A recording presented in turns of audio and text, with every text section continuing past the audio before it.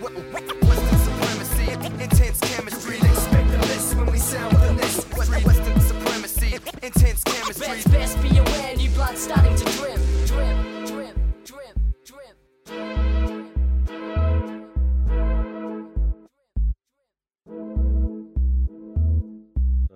So anyway, yeah, thanks for giving me a bit of your time this morning. Anyway, man, coming on, No, happy appreciate to. it. Happy to. Yeah, so I've been following you for I was trying to actually think. It's been a couple of years now. Sort of seen you sort of slowly grow into like I think about just under 5K maybe or around 5K followers now, and Yeah, yeah. I don't pay too much attention to those things because I get obsessive, so I try to just to do my thing and ignore a lot of the metrics. It's really hard. Well, actually, I was going to ask you about that a bit later when we get to the YouTube stuff. But yeah, I sort of what I'll do is like I like to ask people a bit about where they grew up and that kind of stuff, and then obviously a bit about hunting, and all that kind of stuff. And then I got a couple other things I'll throw at you at the end, just politics and that kind of shit. So yeah, first of all, because as someone that follows you, I really enjoy your content, and yeah, so I thought, it's a good opportunity because I think what happens with the YouTubers, right? I do have a few on, and what happens is there's a lot of stuff about them that they just kind of assume people know about them, So I like to use this as an opportunity because there's like, I always think, where did that guy grow up? What did he do? Rah, rah. So yeah, that's why I like to do these, and like I'm a bit of a long, conversation fan sort of thing. So so we'll start with that then. So where did you actually? Where were you born? Where did you grow up?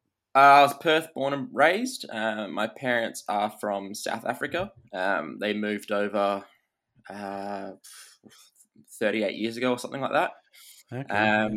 And yeah, so I grew up as a Perth boy and just kind of, just always loved getting out and fishing and doing lots of stuff. And never really had the chance to hunt. It was always something I wanted to do.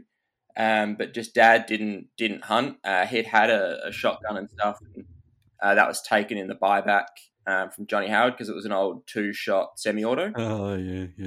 Yeah. So he's still spewing about that, but because it was his dad's, he'd brought that over. Yeah, well, just you're allowed 2 barrels. Like, it doesn't really make a difference, does it? Yeah, man, don't even start me. But I know. So keep going.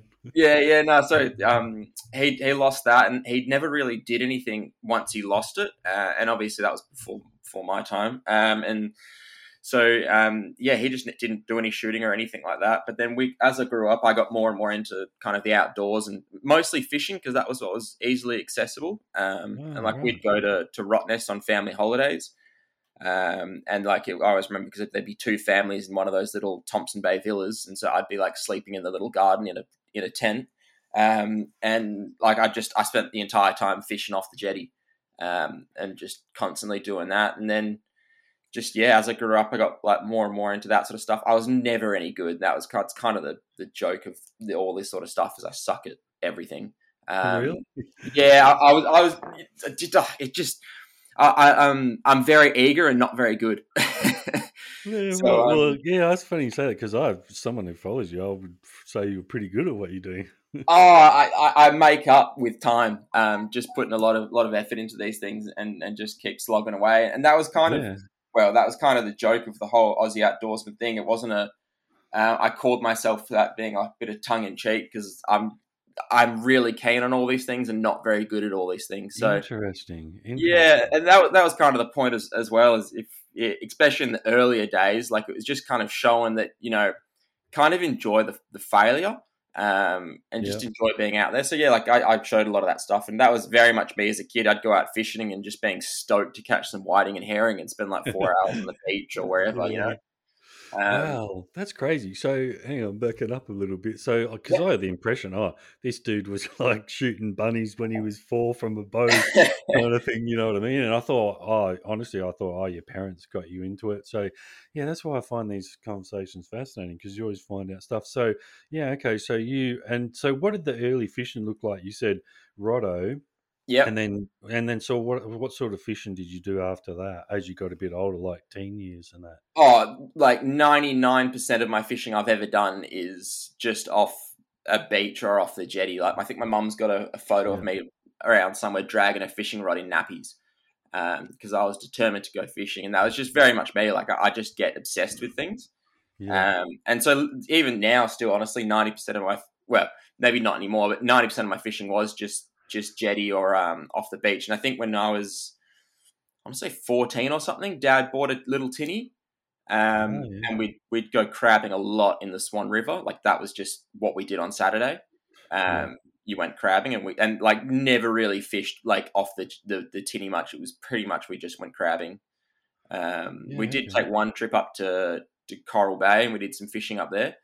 Just hand lines off the tinny, and that was great fun. Caught some like tusk fish and all sorts of stuff. But just like I think partly because my parents didn't know, and like this was pre like good internet days. Like nowadays you can kind Yeah. of go on stuff and you can find like a wealth of everything. Like you'd go online and there'd be like photos of someone catching snapper, but like no help on how he did it and like stuff like that. So That's it was right. very much Well, like that was even early magazines because yeah, and I never read a lot of the magazines. I don't know what it was, but so I knew how to fish from a jetty and off from the beach and catch whiting and herring, and I liked catching things, so I was just stoked to do that all the time. what do you think it was about fishing that attracted you to it? I don't know. Like I think it's just I was always loved being in nature, and so like that was something that was accessible, and like Yeah. from like just the youngest age, like the bringing something home was huge. Like even Yeah. now, like I have zero interest in climbing a mountain, but like you tell me there's something up there that I can eat, I'm like, fuck, I'll climb up there. Like no doubt. Like I'm happy to do it. Like I don't care if it's a tar or if it's a mushroom that's like really tasty. Like I'll go do it. That's fun for me. True hunter. But it was just something about being like I feel like there's a huge difference between like walking on a beach and fishing on a beach, because like one you're viewing nature and one you're a part of it, and that was just always kind of connected with me. Yeah, interesting. I always liked. I've had a few fishing guests on. I always like to ask them that because nearly everyone roughly kind of almost says the same thing but differently, because it's I think it's big when you're a kid too, right? It's like the easiest hunting. That's the way. Yeah, It's like the easiest huckleberry fin you'll find. That's what yeah. I kind of, and if you were a kid who dreamt, grew up dreaming of doing those things, I think fishing's like a natural way to get into it because it's a lot easier than obviously bow hunting or hunting. Yeah, and it just it was accessible. I think is like Yeah. it's something you can do, and we were fortunate enough that we'd go down south quite a lot, so I could literally walk myself to the beach with a fishing rod, and that's what I would do. Yeah. I was really spoiled for that. Yeah. And so then after high school, so you left high school and then what did you do? Yeah, well, probably the first, basically the day I turned 18, I went and applied for my firearm license. But I'd managed to go. We've got family friends in Germany, Oh yeah.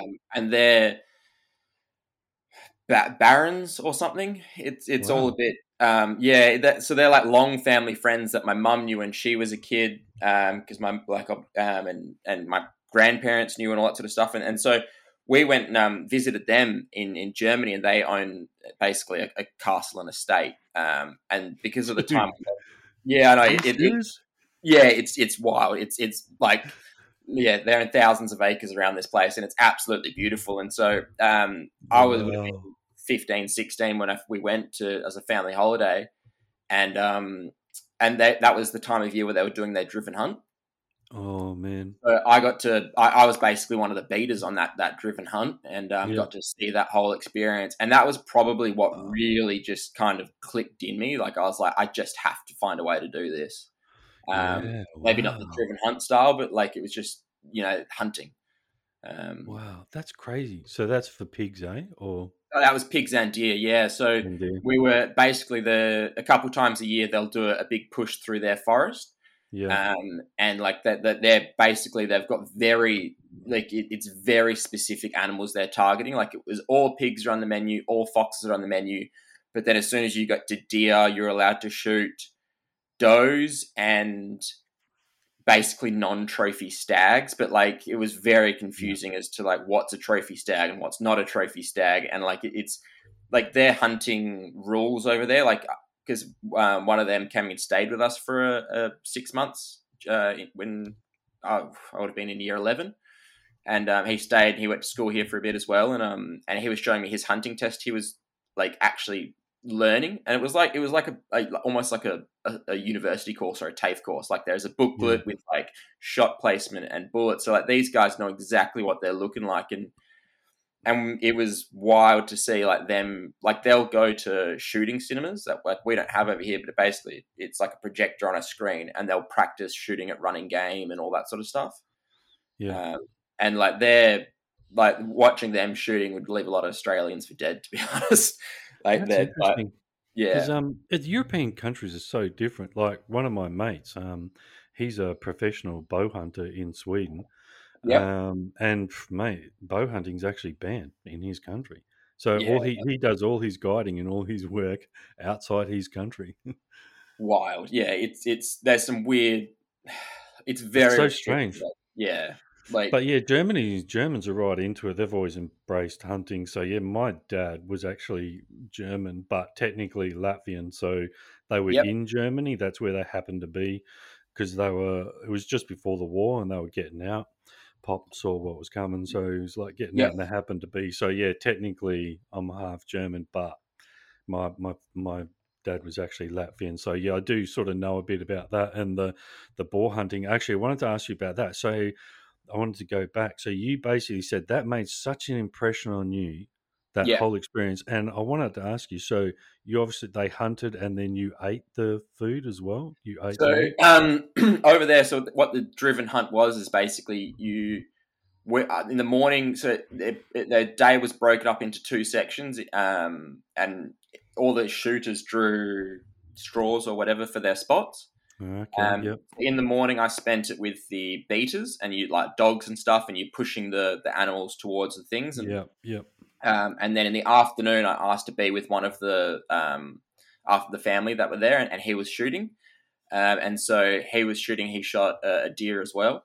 But then at the end of the day, you do like a big ceremony and stuff. So you don't actually eat the animals there, but like there's a big ceremony and a big dinner afterwards, and a big like there's a song for every animal every species that's shot. And Okay. like a ceremony for all the hunters and who actually shot something, and Yeah. it's like it was a pretty amazing experience. So we didn't get the chance to eat any of the things that were shot that day, but I had, because we stayed with them, we ate some of the wild boar, and a few things like that while we were there, and it was just awesome because they sell a lot of that meat as well. Okay, yeah. So that was one of the ways that the estate makes money back, is that they actually sell the excess wild meat. Yeah. Yeah, so it's because like over there, the government tells them how many animals they have to shoot each year on the estate and stuff as well. Okay. Interesting system. So Yeah, yeah, it was very complicated from what I can remember, and this was like sounds like 10 it. years, a while ago. It's like a complicated tag system. Yeah, and it from what he was telling me at the time is like they've got to be really careful because the government will fine them if they don't do the right thing as well. Like they Wow. get fined if they don't shoot enough. They get fined if they shoot too many. They're only allowed to take so many trophy animals. Like it gets pretty complicated pretty quick. Yeah, okay. It's probably not a bad idea, but still good management. But yeah, okay. So I find that interesting. So yeah, that made an impression on you. So then you Yeah. come back to Australia and then like what happens next? Well, not a lot for a couple of years, just because, again, it was just hard. We didn't really know anyone. And then one of our family friends turned out to be into their shooting and hunting. And I eventually got an invite to go goat and donkey shooting with them on a week-long trip. And that was where I shot my first goats. And would have been 17 at the time. Oh yeah, Um, nice. so I got to shoot a couple of goats and kind of see just a bit of the outback and all that sort of stuff. And then literally, yeah, the day I turned 18, I went out and basically applied for my gun license. Yeah, you got a taste for it, and that was it. Yeah, and then that was kind of that was an experience in itself. And for some of the people that remember, like that was big when the forums were big. So yeah. I was on all the forums trying to scrounge up any kind of information on getting hunting access and where to go and all that sort of stuff. And basically, once I got my gun license, I was driving everywhere within a couple of hours of Perth every weekend, door knocking. Yeah. Putting the yards in, yeah, that's what I mean. Obviously, I'm sure you and I both see it. You see on the hunting pages now, you see it all the time. People post up, "Oh, I'm looking for somewhere to shoot," and like every now and again, I'll be bothered and I'll comment and I'll say to them, "Look, you just got to put the groundwork in. You just got to drive around, knock on doors, and like obviously start with any kind of people that and you got to approach it. It's a bit like sponsorship, right? So many people approach it the wrong way, and you got to Yeah, think about like what's in it for the farmer, you know." yeah, So, like, my trade is painter and decorator. So, like, usually I'll ask them, "Oh, you got anything that needs painted?" Now, Synjon, yeah. you and I know every farm's got something that needs painting, I'm right? looking at my study here that's half painted. So Exactly. yeah, Exactly. So yeah, that's what I do. Even even my brother-in-law, who my sister and brother-in-law have got a property, which I can go to any time, and I got the keys to the cabinet kind of thing. But I still make sure, like when I go out there, I do painting and fix it all up. I just don't pull the piss sort of thing. So yeah, a lot of people approach it. So you obviously had the right kind of attitude at the start, and you were keen. And yeah. then at what point, I'm interested to know, so that at what point did you actually make the leap from Perth to, because you're down south. What area actually are you based Yeah, in? we're down near Albany. Oh, Albany. Yeah, okay. Yeah, so basically, we were in Perth. And we had a house, and then my now wife, finished her law degree. Oh, yeah. And so she got offered. Basically, we were in Perth and we were doing. We were pretty happy there and whatnot. But we always wanted to move to the southwest or Great Southern somewhere. I just didn't want to be in the city. Yeah. I was over it, and she was over it as well. She always wanted to move out. But she couldn't get a job basically when she finished her degree in the southwest, and so lawyers have to do restricted practice after they finish their things. So they get Yes. supervised by a qualified lawyer, and so she got offered a job up in Karratha, and so we're like, screw it, why not? Like, let's go. Yeah.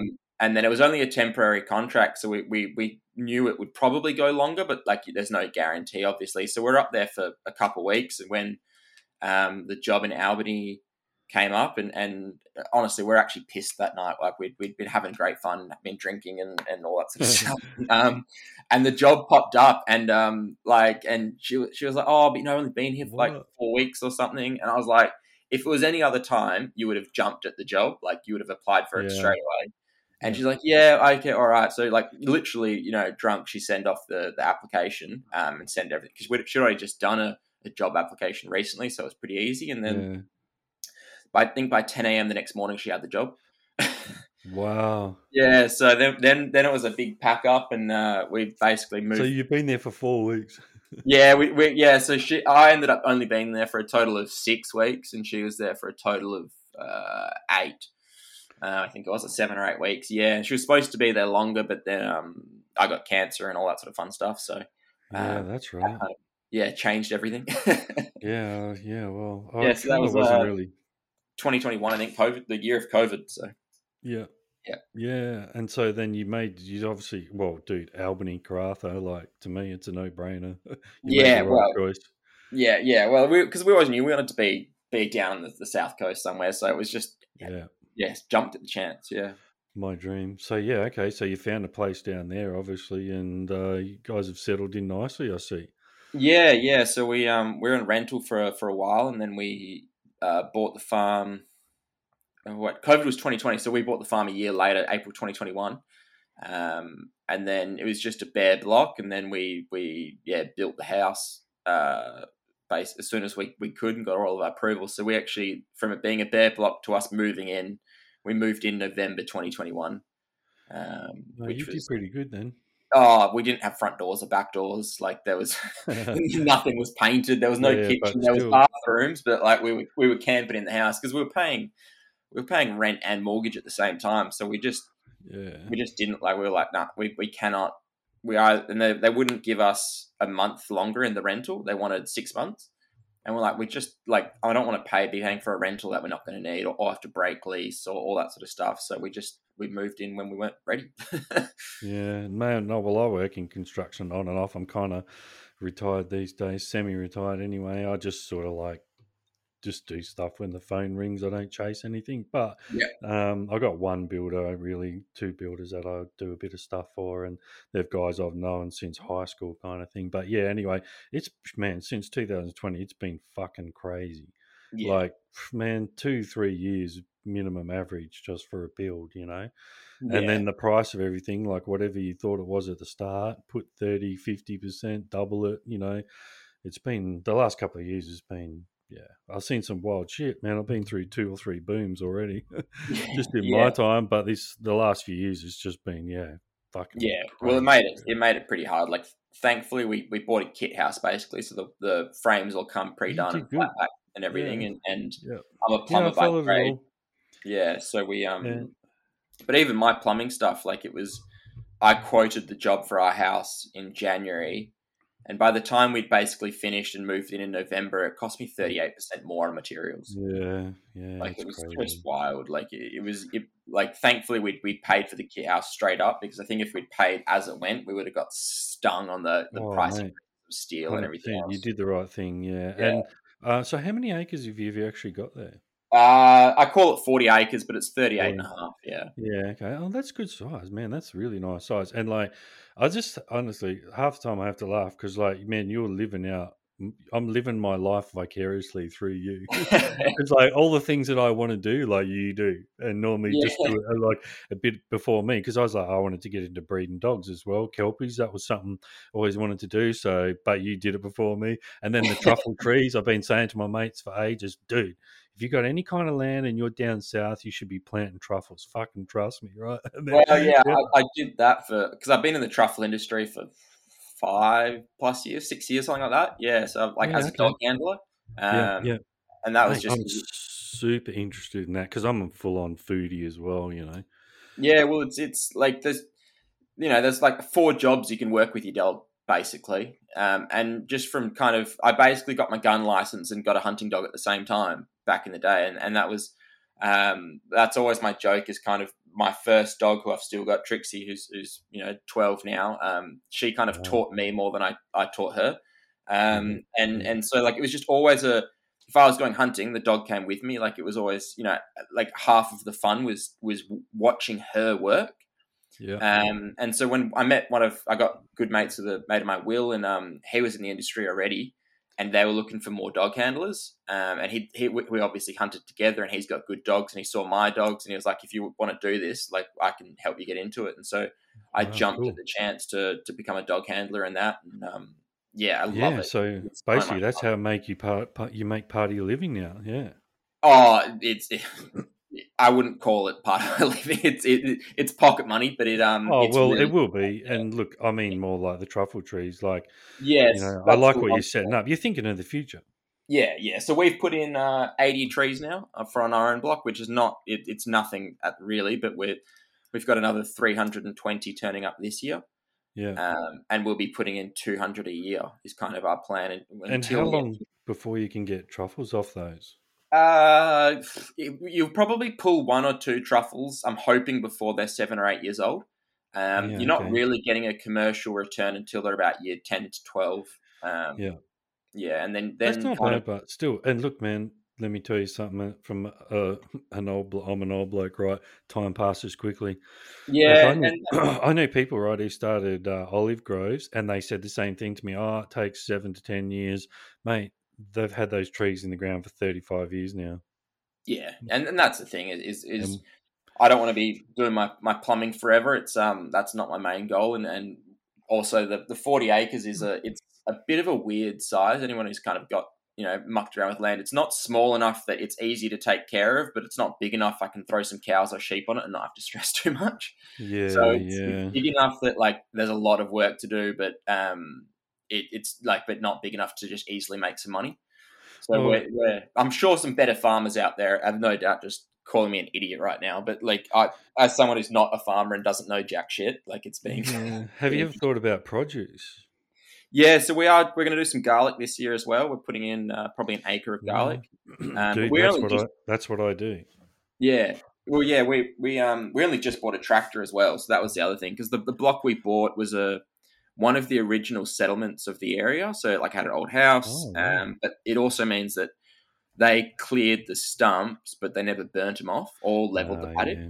So like that was when we first bought the place, we burnt a dozen stump piles of like 200-year-old Jarrah stumps that had just pushed up in a pile, and like there's still another 6 or 7 to burn this year if we get time. And then we only bought a machine last year, so we started leveling paddocks, and Yeah. it's like fuck farming's hard work.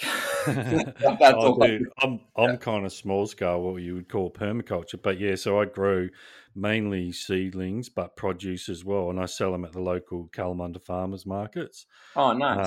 And man, I used to be a tradie, so basically, you You get to like kind of- middle age and you have this epiphany, and you think like, and look, I won't go into all that, but what happened for me? Well, when you got cancer, I had a heart attack.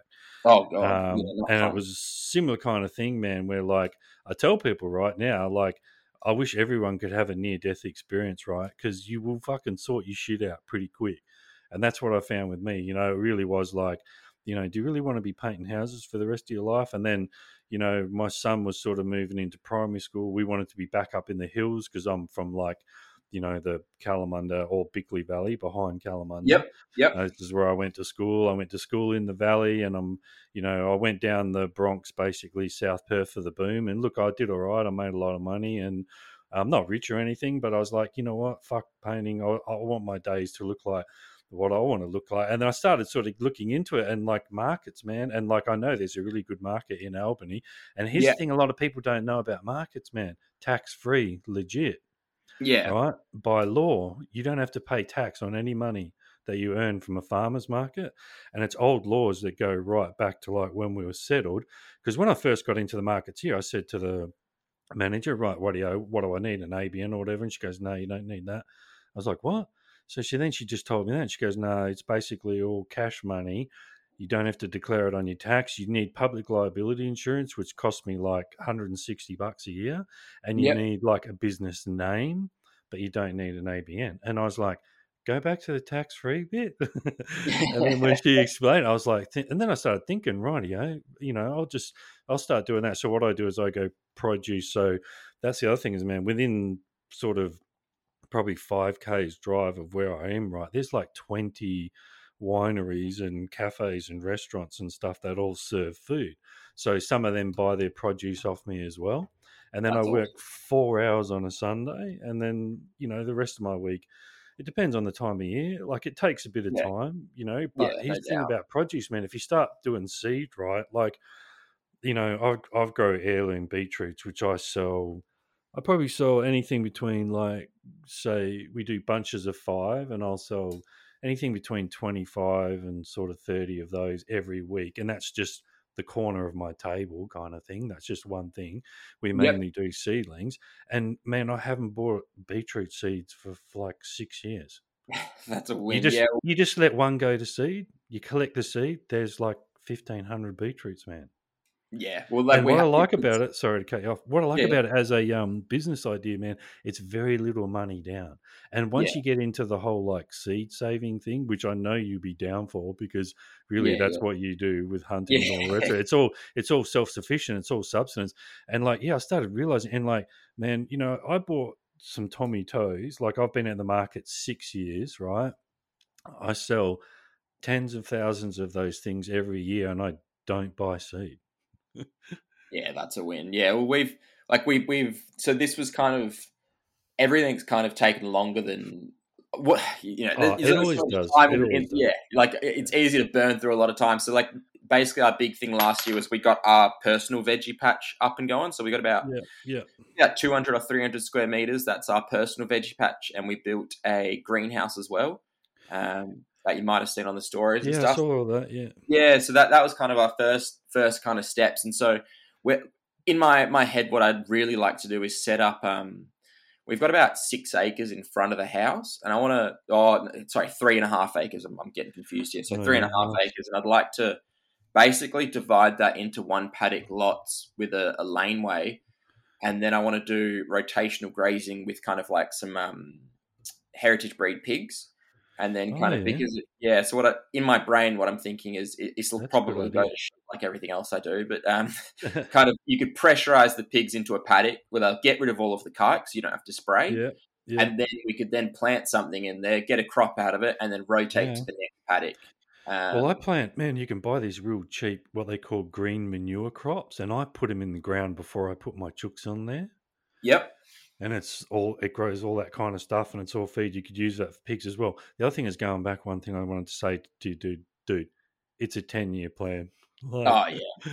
don't beat Yeah. yourself up over there, because like that's one thing I find. Either like, I've got 20 or 30 families kind of under my wing that I train, so to speak, and I'm getting everyone to be self-sufficient, grow on their own, grow heirlooms. And one of the first thing I tell them, right, the first thing I say to them is, it's an imperfect science, right?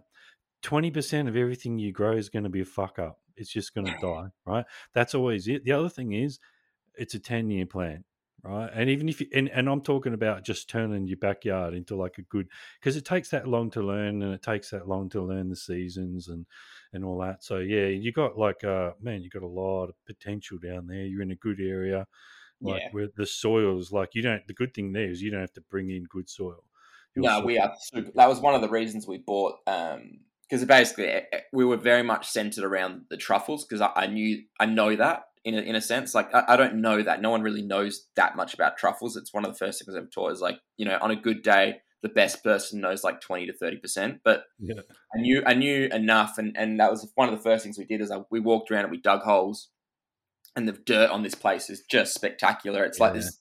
It's Oh, basically black sandy soil throughout yeah. most of the block. It's full of nitrogen and everything you kind of want in soil. So Yeah, that I was one seen of the things. pictures of it. I just looking at it, I was like, oh man. Yeah, it's awesome soil. It's been a rough summer this year because normally we get some pretty decent summer rains, and Yeah, like I same up put here. in 500 square meters of pumpkins this year because I was like, yeah, Okay, nice. just something to like. I just want something to bring a paycheck back, like instead Yeah, of me yeah. putting my entire paycheck in. And Oh, fuck, dude, we didn't we get gotta any we gotta rain. talk. I got heaps of seed, man. Yeah, you give me an address, I'll send you like a bunch of stuff. Yeah. Yeah, You know what you were saying before about garlic? One of the main things, one of my best money earners is garlic. And what I do is, so I buy proper certified organic garlic from a dude in Northcliffe who's like a garlic freak. I'm actually going to have him on here. I think I know the place you're talking about. Barara. Yeah, Yeah, yeah. Barara. We looked at getting some of their. I want to get some of their Rojo garlic as well because we've Dude, got. Yeah, it's the we. best shit. And like, don't worry, right? I failed like I was probably 5 years in before I found those guys, and like I had a bit of taste of success early, so I sort of thought I knew what I was doing, and then like yeah, it went downhill. So then I was like, because my theory too, right, is I've always like I just like I'm a when I break things down, I'm a bit OCD. I'm like you, I got to find the best way to do everything, and I was like, rightio, I'm not fucking around. Where's the best garlic in the state? And once Yeah, I started, and like man, 99% of his stuff comes up. The other thing is, I can tell you right, just from a business point of view, like the markup is really good, man. So yeah, of all the produce that I grow, it's the number one thing I make the most money off, and so I can tell you roughly for about every $200 I spend, and that includes the garlic and the food, like for throughout the season, about $150 to $200. You can turn that into about $1,000, yeah. That's very good returns for mate. anything Show me farming wise. something with like 700-800% markup. Oh well, There's yeah. not Like much.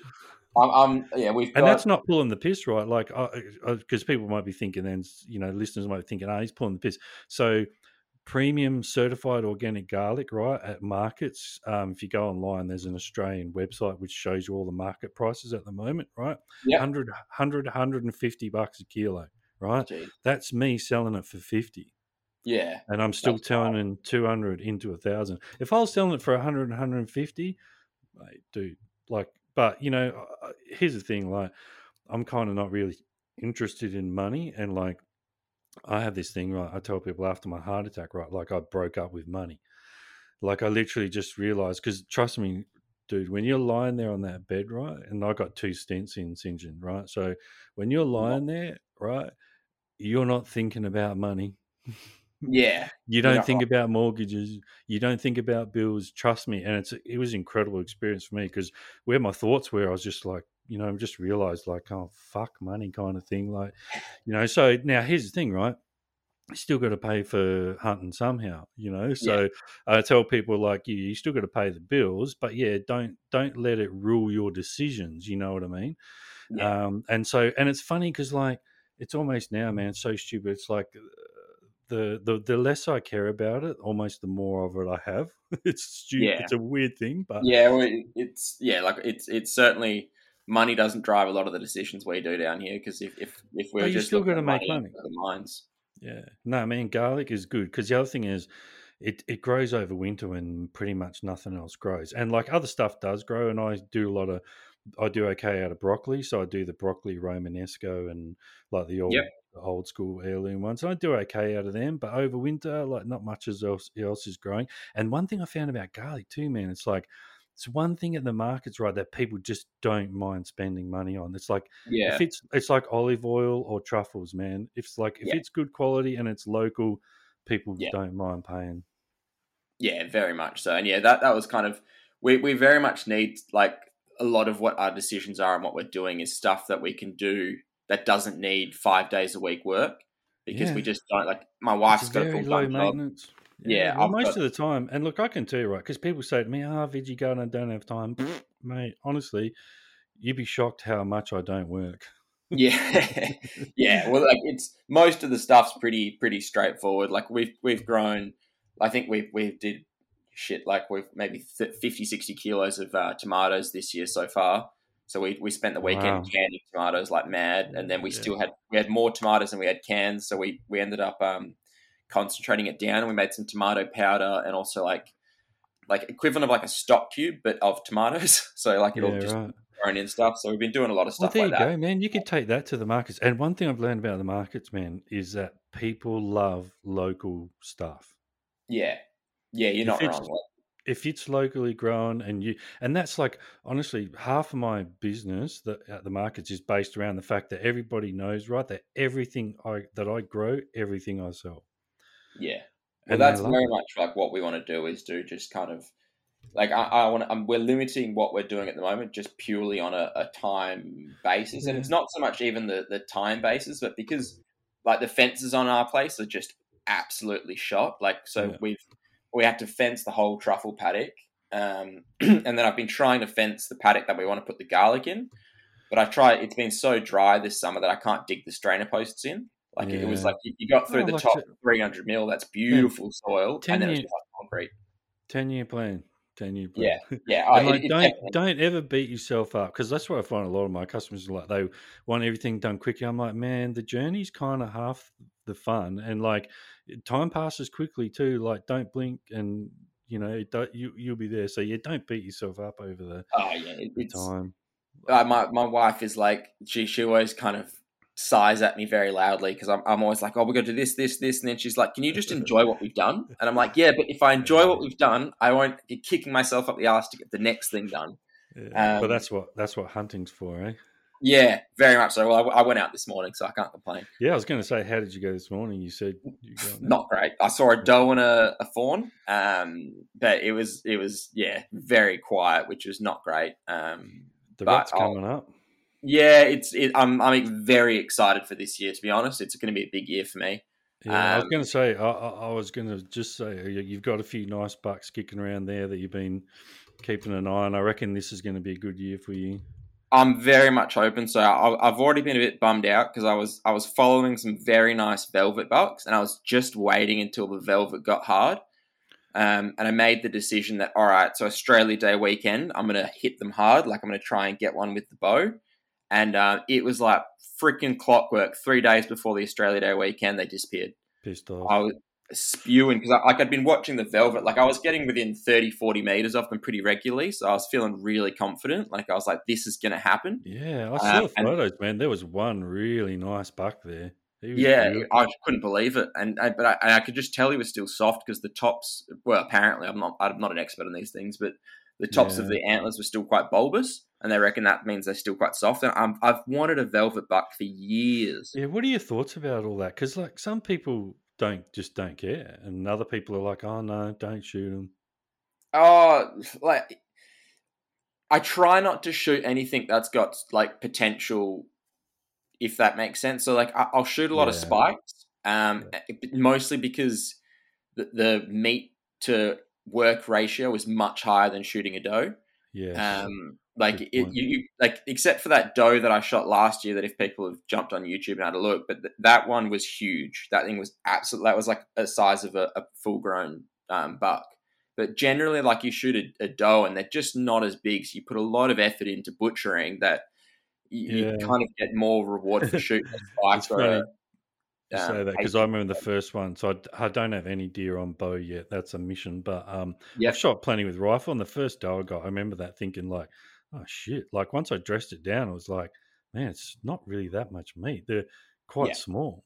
Yeah, exactly. So that's kind of like my general reason of avoiding does. And the other thing is, like, half the time there's a fawn with them, so I won't shoot them at all at the moment if I can see a fawn with them. Whereas, like, Yeah. if they haven't got a follower, then yeah, okay, I'll knock one off. And I did knock one off the other week that didn't have a fawn. But and then as for bucks, like, I try to avoid that 3-year-old mark.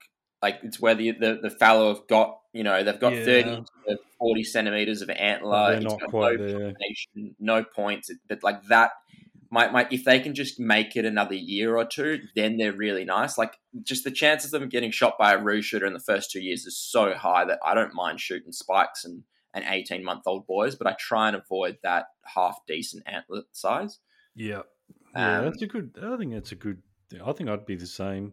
Yeah, Yeah. it makes it like, that's kind of where in my You head may as where it's well like, give it a chance. exactly, and that's my theory. Is if I just leave that kind of age bracket alone, I because they're still dumb at that age. Like, if that makes Yeah. sense, like, they just, Teenagers. yeah, they are, and they really haven't clued on. So, like, they make really dumb mistakes. Like, the amount of times that kind of age bracketed deer, they're just starting to really wisen up, and you're like, man, you're being dumb. You're going to get shot. Like, so that's, I try and avoid that age bracket. And then, but once they start getting to like the 4 or 5 year old mark, like, then like they start to get some nice palmation, and then I'll try and put the herd on them. But my general rule is, like, excluding the bow. Like, with the bow, I'll just kind of, whatever turns up, it's awesome. But with the rifle, I try not to shoot anything that is smaller than what I've already shot, if that makes Yeah. sense. Okay. Yeah. That makes sense. Yeah. Yeah, like, I passed up a really nice buck last year for that doe,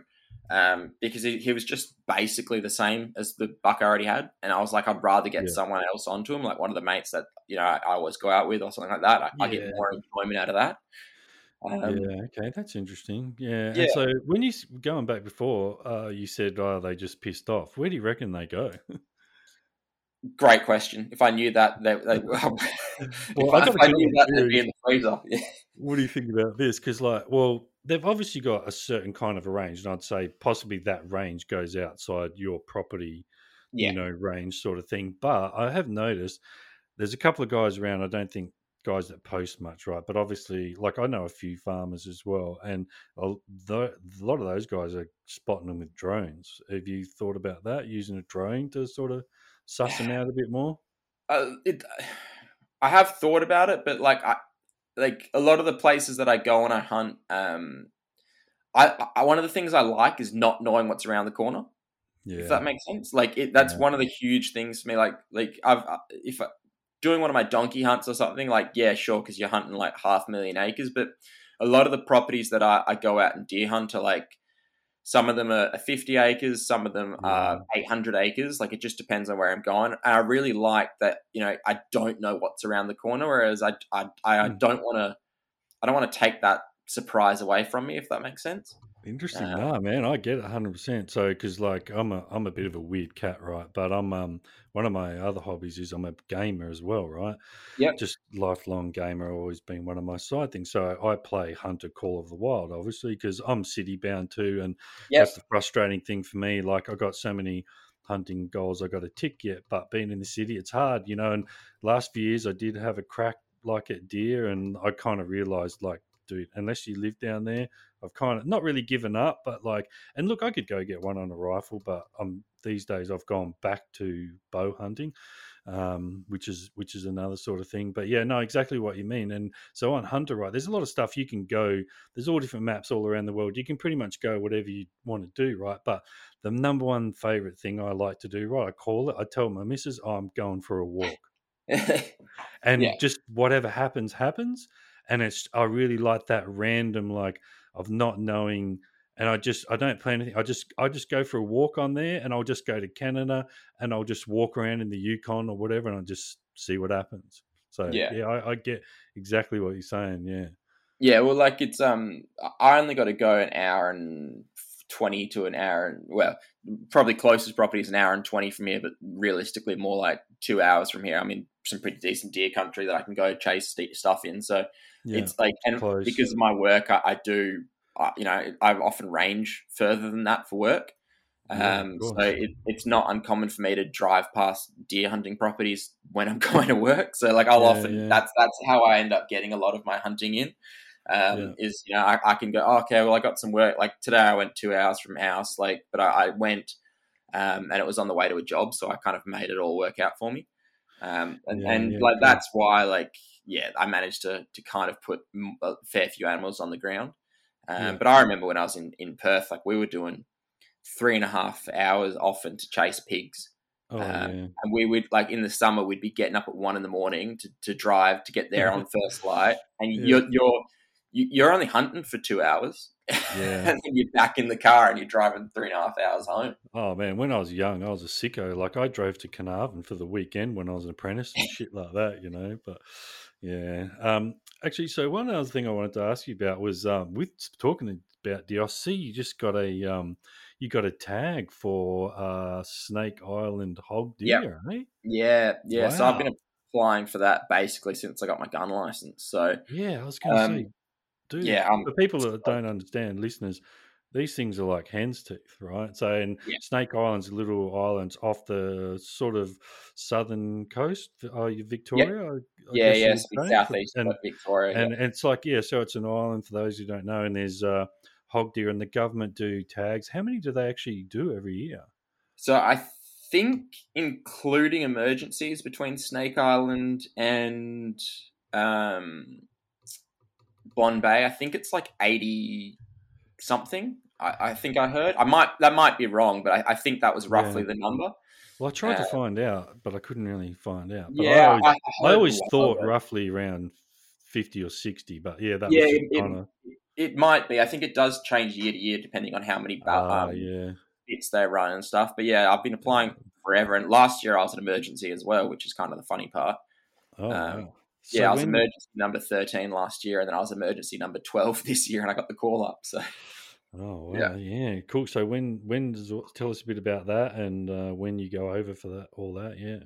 yeah. So I'm in May 10th or 12th, I think. I've booked my flights, but yeah, so in May, and then I'm flying over on a Friday, just so I can kind of get everything organised, because I'm going to have to do a fair bit of shopping over there for food and for everything else, Yeah. because there's no amenities on the island. Like that's been thankfully, like one of the nice things about having the Aussie Outdoorsman page is that one of the guys hit me up and was like, "Look, mate, I live not far from there, and I've got a tinny. I can get you over there." I was like, "Sweet, that Oh, saved nice. my life," because like Yeah. trying to find a way to get onto the island is half the Yeah. drama.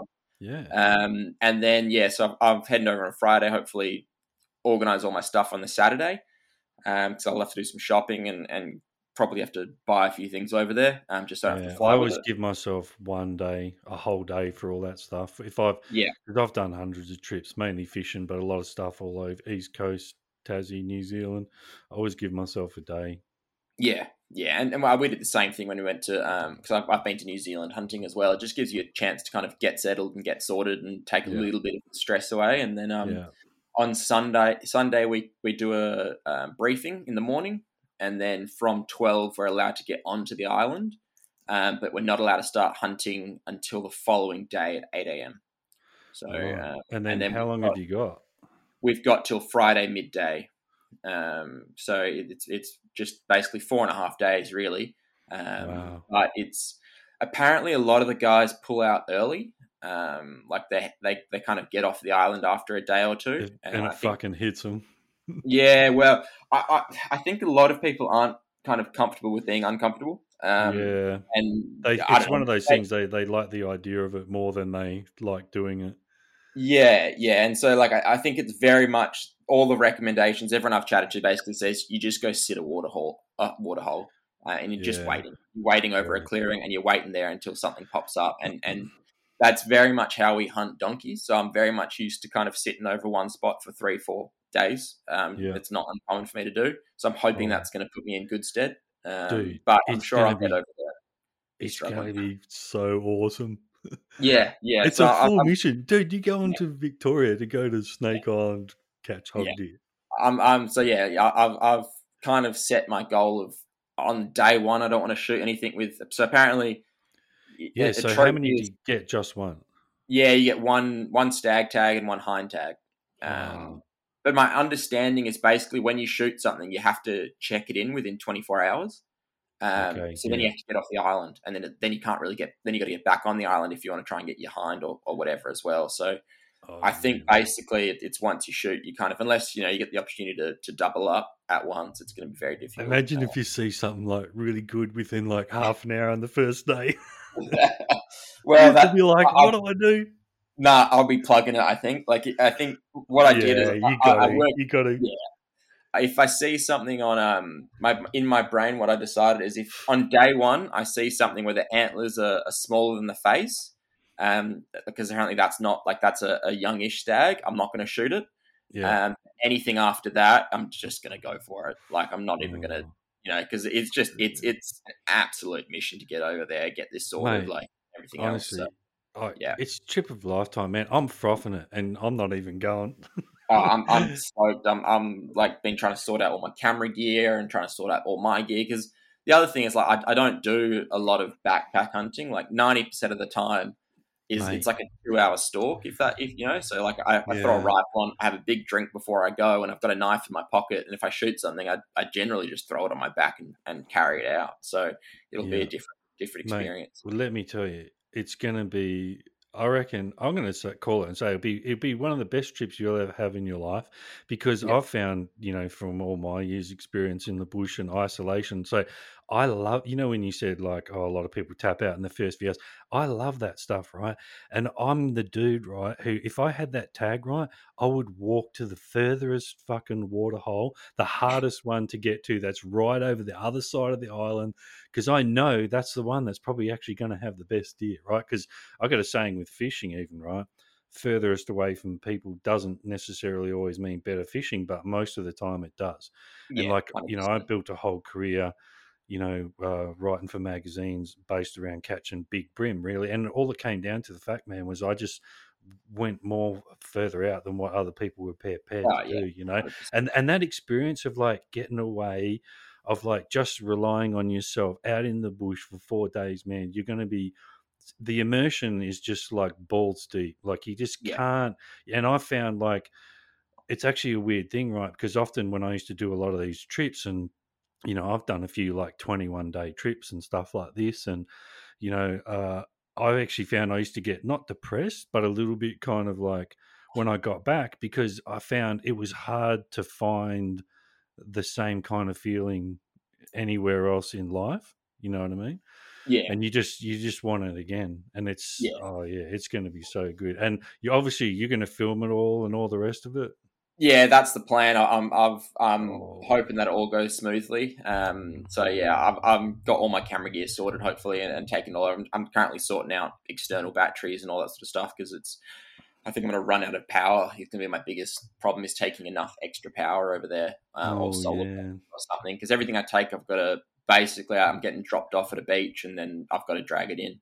Oh man, Um, it's going to be so good. I reckon yeah. this will be probably the most views. Although a couple of your videos got like 60K views, so that might be hard to beat. Oh But yeah, you it'll should have be done it. people People get just love it. this stuff, right? Because I watch a lot of the YouTube. I follow a lot of YouTubers, and I take note of what works and what doesn't, and all that kind of stuff. And this is the kind of stuff like isolated camping on an island like for 4 days relying on this stuff. That's the stuff that gets the big numbers. People Yeah. just love it because all the city slickers, man, they're like I said, they're vicariously living their life through you. Yeah, well, I've based kind of my life, my work schedule around it, so I'm very excited for it. It's going to be. It was already planning up being a big year because I've been asked. A mate of mine's offered me to go chase red deer, so Oh yeah, I'm getting to nice, go chase red deer, and then another mate of mine's said let's go chase some rooster as well. dude. Um, So it might be the year of 3 new species. So I'm pretty excited for that. Well, actually, I kind of want to ask you about that, but actually, just can I give you a little bit of Yeah, yeah. advice, just from someone who has done a lot of, like, my record in the bush is 90 days, so that's 90 days Jesus. without people, right? And I've done heaps of 50, 60s, right? And not to sound like a wanker, just so you know, I know what I'm talking about, right? Now, the biggest tip I'll give you, right, is whatever you think you need, you don't need it. Oh yeah, And I'll tell you a quick story. So when I was younger, I met this guy who was a professional hiking guide. And I actually met him through fishing. I was in Tassie and he was a fishing guide. And it was like in his other season, he goes to New Zealand. He takes people hiking, right? And I was like, oh, fuck, I'll pick this guy's brain, you know. This is an opportunity to learn something. So I was like, started asking him, you know, and he said, look, the first thing I do, right, when people get there, he goes, we give them a list of shit don't bring, right? But he goes, people bring it anyway. So the first thing we do is we tip their backpacks out. He goes, we literally just tip them all out, right? And then he goes, then I explain to them, right, that like can of beans is like, I'll just make numbers up, right? But he'd say, you know, to carry that can for 3 days, you're going to burn like 1,500 calories, right? There's only yeah, 500 calories in that can, yeah, right? So he was like, he's a real minimalist. And like when I started out, because I do a little bit of what they call bike packing. So that's like, you know, yeah, go mountain biking in the bush, because a few of my fishing spots, that's the only way to get to them is by mountain bike. And I'll go mostly these days, it's 2 or 3 day trips kind of thing. But it's yeah, funny, right? When you start off on that journey, right? You start off with all the gear. You got shitloads of gear. And I used to be like, my pack load used to be like 25 kilos, right? Now I'm down to like 7 kilos. And it's yeah, literally just, you just really got to harshly look at stuff. And look, there's only really one way to kind of find out, and that is like go do it, because yeah. you'll soon figure out what you're doing. But just if you approach it with that minimalist attitude, right, and then literally if it's 3 or 4 days, because when I was talking food, right, I said to this guy that used to do it hiking for a living, I say to him, right, so what about food, right? And he goes, I can tell you, right, that the richest calories, like the best food that you can eat, like when you're away like that, if you just want like, this is like calories per gram of weight. So Yep. what's per weight? What's the best things? He goes, I'll save you the time, right? He goes, Mars bars, Snickers, beef jerky, and sesame snaps. Yeah. Those little sesame snaps. He goes, that's all you need. And like, that's a lie, but it's true, because obviously they would take meals and stuff. But yeah, so when I go away, I generally take a lot of jerky and Mars bars and all that for your sugar. And then I literally just catch whatever I need, because obviously, you're going to be slightly different approach. But yeah, if you follow that advice, I reckon just go minimalist, like everything. And every kilo really does count. Like it makes a Yeah. fucking huge difference. The hard thing is you have to get your own water on the island. There's no real good water sources that are really drinkable. Yeah. So So you got to carry.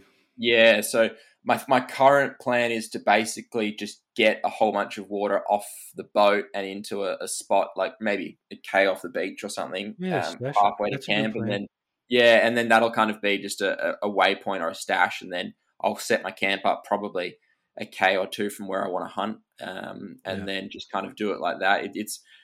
The hardest part is just getting the camera weight down, to be honest, because you got camera, you got lenses, you got the GoPro, you got batteries for all of that. Then you need the extra batteries because everything fucking chews through batteries. And then I've got a tripod for if I'm on the ground, and then I've got a flexi tripod for if I'm in a tree, and that's where the weight is. Yeah, it's been. I thought I was good at hunting until I started filming hunts. And then I realized, I'm freaking terrible at this, because it is so much harder. You watch guys like Remy Warren on Solo Hunt to like actually film and stuff, and you get a next level appreciation of how he manages to film like a lot of the shots and like 100%. All that stuff. It's the amount of animals and good animals I've lost resetting up the camera or setting up the camera is a freaking nightmare. So. Yeah, I think sometimes like on trips like this, right? What I've done in the day. So, a few years ago, I went to Darwin and I went to Arnhem Land. So, man, nice. I took a cameraman, and look, it might have cost me maybe about $1,000. That was it. I can't remember, but it was a guy I knew, so he did it like cheap. But like for certain trips, and I'm not saying it for this trip, but in the future, it's worth thinking about because, like, Well, if you get some dude that's like in uni, right, it's not as expensive as you think. well, yeah, I kind of do have a cameraman. I joke, like, so the mate of mine, Brady, who does all the editing of the videos and stuff, he's the best hunting partner you could honestly ever want because he really doesn't care about pulling the trigger. He just wants a good time and He's the perfect. meat. Yeah, so like we went to New Zealand chasing tar, and he was just having a great time coming with us, and just we went up mountains and got a tar, and he's just all about the experience. Yeah. So yeah, I like 9 times out of 10, yeah, he's coming along with me and stuff. But yeah, this is a bit of a different trip, which is going to be a bit of a struggle. So I'm looking forward to it. And what sort of setup have you got, like, for sleeping? Have you got obviously like blow up mattress, small tent, all that? Or? I've got a bivvy that I've had freaking forever, and I've got a couple fly tarps that I'll probably set up as well. Oh, yeah. And then yeah, I'm looking at cheap inflatable mattresses now, because I'm trying not to spend a lot of money because so far this trip's really not costing me a lot because I've thankfully got a shitload of frequent flyer points. Yeah. So, like at the moment, like the most expensive part of this trip is looking like the hire car for 6 days, which I'm only going to use twice. Yeah. But yeah, so like I'm trying not to go out and go ridiculous on all Well, I the got a gear, but yeah, pretty good setup, and it was pretty cheap. So I've just got like a inflatable. Yeah, it's like a Cedar Summit. The biggest tip there is just get the best insulated one you can. And then I've got like this thing called an Aussie Dome, right? And it's like a pop up tent, mate. Look, you can go down the tent like rabbit hole, right? And they're hundreds oh of yeah, dollars. I found this thing, right? It's a Coleman Aussie Dome or Mozzie Dome, I think it's called, or something. yep, And it, like, all I was doing is looking for weights. I was just going through finding ones and it weighs like, I think it's like 1.7 kilos, and it's not bad. it was $55 That's cheap actually, yeah, online. because And dude, that's what I use for all my bike packing and stuff. And the other thing I like about it is you can actually take it with no pegs. So if I'm going ultralight, what I call ultralight camping, there's 2 poles and that's it. yeah, that is a win because yeah, like I've got a bivvy that is currently my just because I've got it, it's only maybe a bit over 2 kilos. That's a pretty good setup. The Uh, other thing is, like, the weather's going to be not it's bad, gonna run. although it's still Yeah, well Victoria. that one's got a floor and got sides and stuff. And then Yeah, I've got some fly tarps that I basically got for donkey hunting because as just throwing meat on. yeah, But they weigh bugger all, so I'll take those as well just to add some extra shelter because I think the weather last year at the time I went was like 20 to 25s, but pretty much raining every day. yeah. So it's going to be a bit of an interesting mission, I think. And so you're obviously going to take a rifle, yeah, or bow, Yeah, or yeah, both, yeah. or I once in a lifetime, I'm not going to risk it on the bow. yeah. And so, what rifle? What will you take? Because it's a minimum 243 for deer over there. That kind of left me with the 270 or the 300. And my wife as my engagement present got me this 300 Win Mag, and it's a absolute tack driver. I'll do the job. Yep. Yeah, it's lighter. It's lighter than my 270 as well. So it's because it's carbon fiber stock and fluted barrel, Oh and yeah, of course. it's a really really nice gun. So that's going to be my one I take, I think. Yeah. Which Well, is look. way overkill for a little hog deer, but yeah. Well, yes and no. Look, it'll do the job. Oh yeah. You might lose a little bit of meat, but that'll come down to shot placement. But Well, at least yeah. you're not really taking any chances. No. Well, almost all the fallow I shoot nowadays is with a 223. Yeah. Okay. Have you Almost. got a 243 or no? No, I don't. I got 17, 22, couple shotguns, air rifle, 44 mag, 223, 270, 300. Interesting. Okay. So it's Yeah. kind of, yeah, you kind of don't really need one. Yeah, well, yeah, the 270 kind of covers that, but the 223 I've just found, if you're comfortable with shot placement, Yeah. you can lose absolutely no meat pretty much. And it's perfect for like pigs and foxes, even smaller stuff. Yeah, I've only shot one pig with it. It was ages ago. I think my main guns when I was big chasing one. a lot of pigs was the 44 mag or the 270. Yeah, I was going to say anything big. Like, Yeah, and that was Yeah, exactly small it. Like stuff. shooting a small pig was fine, but we used to see some pretty big sows and boars and stuff, and I've had one shot with the 270 run quite a bit, so I like that little bit of extra stopping power. Yeah, I've shot big ones with a 22 250 even. Yeah, well, they're pumping out some power, those 22 250s. Yeah, it's still a good projectile. Oh yeah, I just pigs are like fallow are really thin skinned. A lot of people Yeah, don't true. realize that Yeah, they really aren't like. less fat too. Yeah, it's like they're thin skinned. The bones aren't that strong, and if you know what you're doing and know where to put a shot, like you shouldn't be losing one with a 223. Yes, So yes. like a lot of I push people to shoot in a certain spot, and it's not encouraged by a lot of people, but it's basically shooting back of lungs. Yeah, I was going to A say, lot of see, people stick it on that front shoulder, yeah. and it just makes me cringe because you lose like a whole shoulder of meat, and Well, it's the other thing and is, I did that once, and I got like a real bad bone deflection, and yeah, yeah, you'll only ever do that once. yeah. Well, and that's I just if you're comfortable with it, it's like a giant if. A lot of people aren't, and that's their journey. But like just because I've shot a lot of deer now, Yeah, that back of lung shot, like you go, if you can line it up properly, you're going through maybe two rib bones, you smash out both lungs, it yeah, will run generally like 5, 10, maybe 50 meters. yeah, Um, but it's a lethal shot and you lose 2 or 3 ribs worth of meat. You don't lose the shoulders, you don't yeah. I lose the back agree. strap, you don't lose anything major. Yeah, that's That's always where I've aimed. I've always sort of just gone shoulder and then back a bit.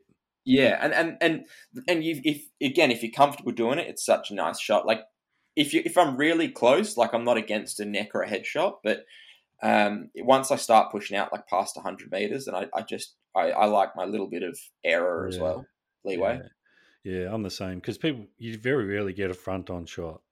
I find. Oh yeah, I'm not taking that with a 223, or I'll neck No, shoot them if they're close on a frontal, but not chest shooting them close with that. yeah, Um, same. Hey, so when you said before you got a few other trips coming up, one thing I did actually sort of want to ask you, I got in my notes here. I wanted to ask you what is your have you got any sort of like dream fishing trips? Is there anything like that you're like, it's on the bucket list. I've got to tick that off. Yeah, what would sort of be your dream trips coming up? And then I don't know if that includes some of those ones that you might have mentioned. Fishing wise, I'd like to go spear fishing some dollies and like dolphin fishing stuff. Oh yeah, I'd be pretty keen to go chase some tuna as well. shark bait. Yeah, yeah. Dude, Well, like I do a I, lot of fishing, right? I don't get in the water. well, I've gotten more and more into getting in the water just on a time basis, if that makes sense. Like Yeah, a lot of yeah, my free time is 1 hour, 2 hour segments. yeah. And I know I can get in the water and I can shoot, just some reef fish and Yeah, have you can something. get a feed. Exactly. And so, like, a lot of that is what that's been. So I would love to do some of that sort of stuff. But in my head, it's hard to justify doing a big trip for not a lot of meat, if that makes sense. Yeah, Like at the moment, I'm in my the brain, money. like the amount of time I can take off, I'm like, what? I could take that same amount of time off and go shoot a donkey, and I know I've got months worth of meat. Yes, yeah. So, You got to like, weigh I it would up. love to go do when I've got more time and probably more money, is do some of those trips. Yeah, And so spearfishing, okay, for tuna and yeah, dollies. Yeah, what else? yeah, I'm just enjoying being in the water as well. Like, it's just, I don't know, it's fun. It shuts my brain off a bit as someone who's kind of always running a bit too fast. Yeah, yeah. Yeah, And what about hunting wise? Any bucket list things there? I want to go back to New Zealand real bad. We went across once. I got a tar, really chased chamois, didn't see any. I'd really like to go back over and get a chamois. Like one day, I'd love to go black bear hunting in America, Oh yeah, or even British Columbia or something. But yeah, just for money wise, it'll be New Zealand next again. I think just because yeah, like yeah, a lot of even the Australian trips, like you're paying so much money for guides or for access, and yeah, like if someone jumps up and wants to take me buff hunting, thanks very much, awesome. But yeah, I reckon it will probably be a New Zealand trip as the next kind of paid trip, just because yeah, I've got friends over there now, and we've got access to good public land areas, and Yeah, I'm just that keen to place, be back in the mountains. Yeah, it's pretty hard to beat. I haven't been it's there it. for a fair while since like early 2000s, I think, my last time Yeah, there. But yeah, it was it's yeah, it was just I could live there, I reckon. oh yeah, it's one of the few other countries that I would be tempted to Yeah. live there if under And the right circumstances. and what about bucket list? Like if I said no, but like money's no object. You got one Money's no trip object anywhere in the world. anywhere in the world. I don't know. It's hard. You- Like, yeah, if money was no object, I would probably go do a black bear hunt or something like that, Yeah, I which was is going not to even say that you already expensive. said bear. Yeah. Yeah, like it's just really not like a black bear hunt's not that expensive anyway. But it like I just in my brain at the moment, I just want to get back to New Zealand if that make like it's like I Yeah. do want to do all the Australian species. Like that's pretty keen. I've got it in my head to go get a black donkey. Oh Um, yeah. yeah, because the places that I hunt, like you get a couple color variations, but you don't get the blacks. And I really want, like, I've got it in my head to get all the color variations. Yeah. Okay. And The is same with that like fallow. melanistic or no? It's Oh just yeah, red. like if you have a look, you'll see some of the wild ones. They're pretty common in the Northern Territory, and stuff. Like Okay. I would probably go chase donkeys over go chase a buff, but Yeah. I'm a bit of an odd duck, so like that's in my head. No, I get it, man. And like, I don't know why, like, we just get these things in our head. And this is why I ask people these questions because, like, I got certain things too. And like, I couldn't care less about the colors. And then other things, I want to get them all. Yeah, yeah. Well, it's honestly, if someone said you've got money tomorrow to go to a trip, I'm going to New Zealand chasing chamois. Yeah, nice. Because we shot it. I was really lucky with my New Zealand trip. We got a tar on day one, and then I Oh, spent the yeah. following 9 days chasing chamois and didn't see shit. Yeah, that's kind of what that place is like. It's so Yeah, big, man. It's just yeah. so big. It's just and it's it's just picturesque as well. Really Oh, picturesque. my first trip there, one thing that really hit me was like the amount of ground that I could cover in a day was like 20% of what I thought I'd be able to cover, kind of thing.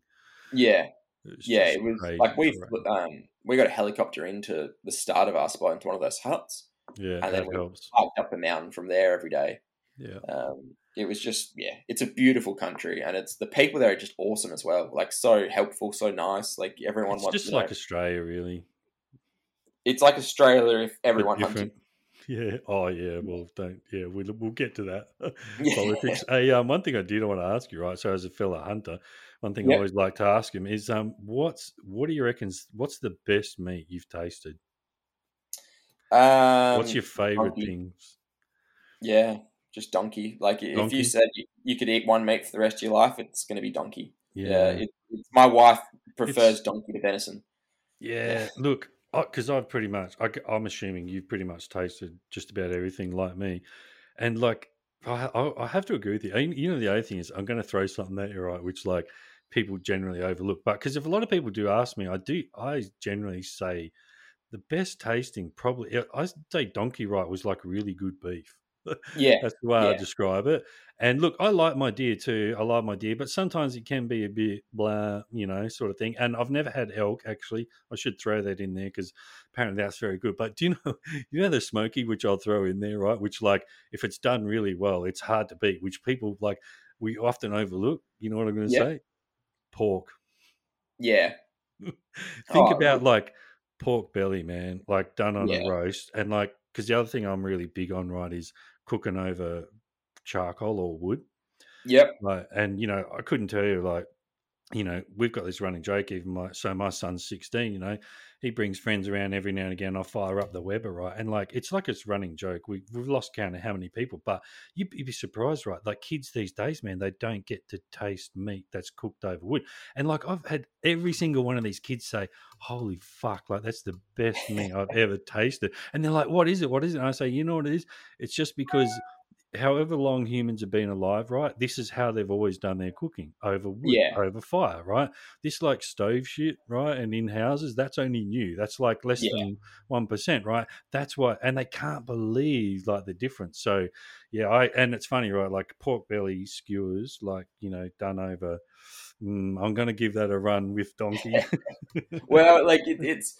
I don't. I used to shoot a lot of pigs. Like I think my best year I must have shot. I would have been high double digits, like almost triple digits in 18 months, I reckon. Yeah, right. And Wow. then like so, And what do you? we lived off pork, Yeah, absolutely lived off it. you And got sick then of it. no, it was just it's what we get access to. Like now, I've got to travel a lot further to find good pig ground. And Yeah, yeah, so I don't do it as much because I just don't have as much time. So like we eat a lot of venison now. Like we pretty much never buy meat except maybe some chicken. If I find some feral chickens, they're in trouble. yeah, But yeah. so yeah, almost everything we eat, we've shot. So like it's yeah, if I have to eat one thing, it's going to be donkey. But yeah, I get what you're saying about the wood stuff because my wife got me a Traeger 2 years ago for my birthday, Oh yeah, and pellets. awesome. Like 99% of the stuff that we cook is on the Traeger, and Yeah, because it's like we mate. don't have any fast food around us or anything, so it is simple as well. Like you can Well, stick it on, do yeah, stuff. I figured it out like in the 80s and 90s, man. That's funny, right? Like all these barbecue competitions and stuff that's like popular now, right? You know Yep. what? No one wins on gas. No, they don't. No, It's all, it's never yeah, as tasty. it's mostly just, yeah. So, how would you describe the flavor of donkey? Like, if someone asked you, what would you say? Animal depending. So like if I shot like a yearling 18-month-old, so like pretty much probably the most common donkey age we shoot is probably like it would be a jack that's being kicked out of the mob. So like once they kind of are not babies anymore, Yeah, the herd generally kicks them out. So couple you'll of find years. them and they're pretty dumb. Like because they haven't generally at that age they haven't dealt with a lot of people, so Yeah, we shoot a lot of those because they kind of hang around and they're like, "What? You're a human? You get a chance to actually shoot them." Whereas if you get a mob, the matriarchs have been shot out so many times they've bolted. yeah. So that So, would be kind of the generally the 2, 3 year old ones. yeah, and that's one of those I kind of liken to an older grass fed steak. So like Yes. not your 18-month-old or a yearling cow that you normally get, like maybe a 3-year-old cow, but grass Yeah, fed. So it's got really nice flavor. yeah, If you depending how you cook it, you probably can't tell that it's not beef. When you get an yeah. older 100%. one, then the flavor can change a little bit. Yeah. But it's just the closest thing would be like a mature grass fed beef. Yeah, Um, so kind of like most species, really, I find anything around that mid-range. So I generally, whatever I'm doing, right, I don't take the big ones. I don't take the little ones. yeah, You know, same goes for fishing, marron, kind of whatever. But yeah, yeah. When you said that, the grass-fed beef, that's exactly how I described it to someone. yeah. And actually, are you a grass-fed beef or are you grain-fed beef? No, we're generally the few times a year we buy a steak, we buy grass fed. Yeah, Yeah, it's yeah, so different, isn't it? Like I'm lucky, right? Because like I said, I work at the markets, right? And I've got a few farms that come from down south to the markets, and they're all grass-fed stuff. So yeah, I literally just got to walk like 5 stalls down and buy my grass-fed lamb from Arlington Farms. Shout out to Arlington Farms. And mate, it's like what you realize when you start having grass fed, I tell people, right, you realize how much, because the grain fed, look, what it does is it, and look, my sisters, two of my sisters are sheep farmers, right? So, or one still is. So I know a yeah, bit about it. My pop was a sheep farmer. The grain fattens them up for market, basically. And look, it does yeah. improve the flavor, but I actually reckon what it does is it masks the flavor because It washes it out almost. If yeah, that it makes sense. masks Like, the flavor of the meat, and I reckon what grass fed does is because it doesn't necessarily have that fat on it. The taste is more like the actual natural meat, and it's a bit more like because even people say to me, "Oh, what's grass fed lamb like?" And I tell them, "Oh, it's a bit like a cross between lamb and venison." You know? yeah, too many people are used to eating chicken. Like honestly, like Oh that, yeah. and chicken doesn't taste like anything really Well, most of the time, even unless you grass fed find chicken. So Arlington Farms, I buy their grass fed chicken as well, and like on Christmas it's Day, so my different to a mother-in-law came normal chicken. round. I didn't say anything, put the chicken out, and people were asking me like, "Oh, what's this?" You know? Yeah, yeah, it's got so much better flavor. Like there's a few places around here where we'll get the pasture raised stuff, and it most people aren't used to that. They're not used to flavor, and I think the other thing is people aren't used to working their jaw. Like that, if anything's not just fall apart in your mouth, they get real put off on it. Yeah, true. They You don't know, like a bit of work. Yeah.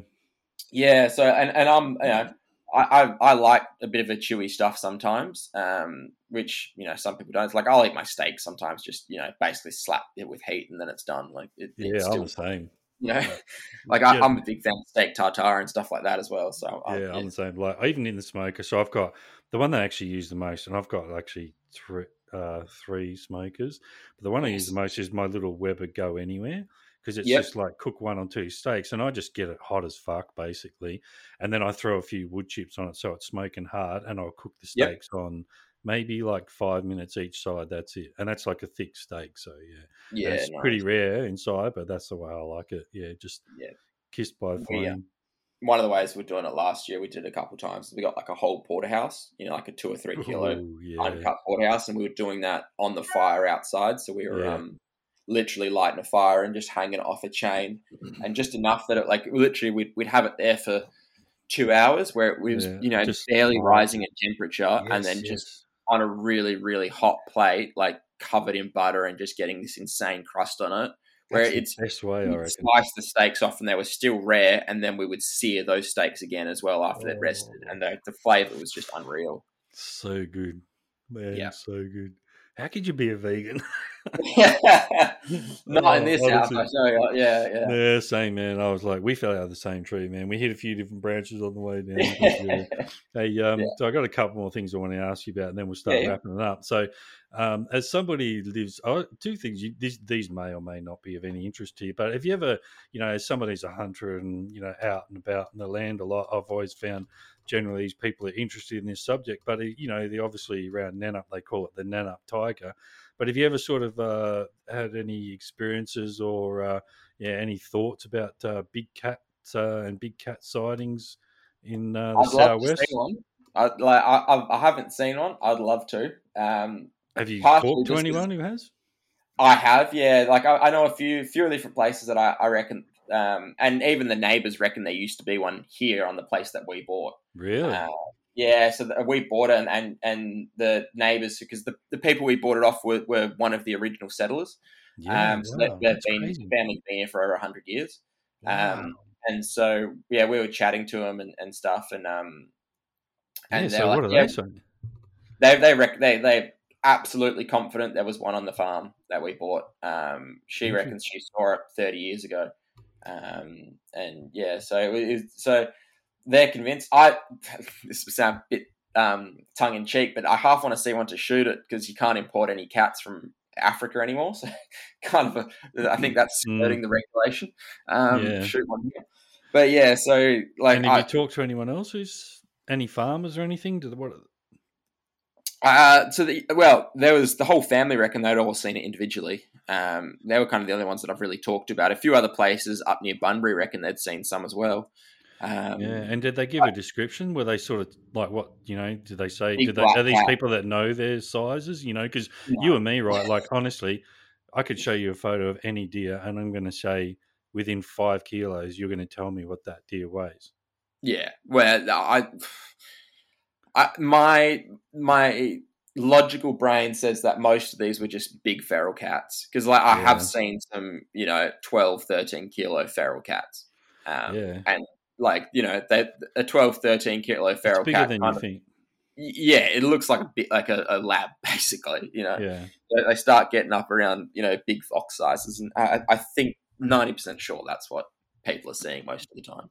yeah. Okay, interesting. Yeah, well, the reason I ask is because it's a subject that I'm always interested in, and I don't know if you've ever read the book Savage Shadow.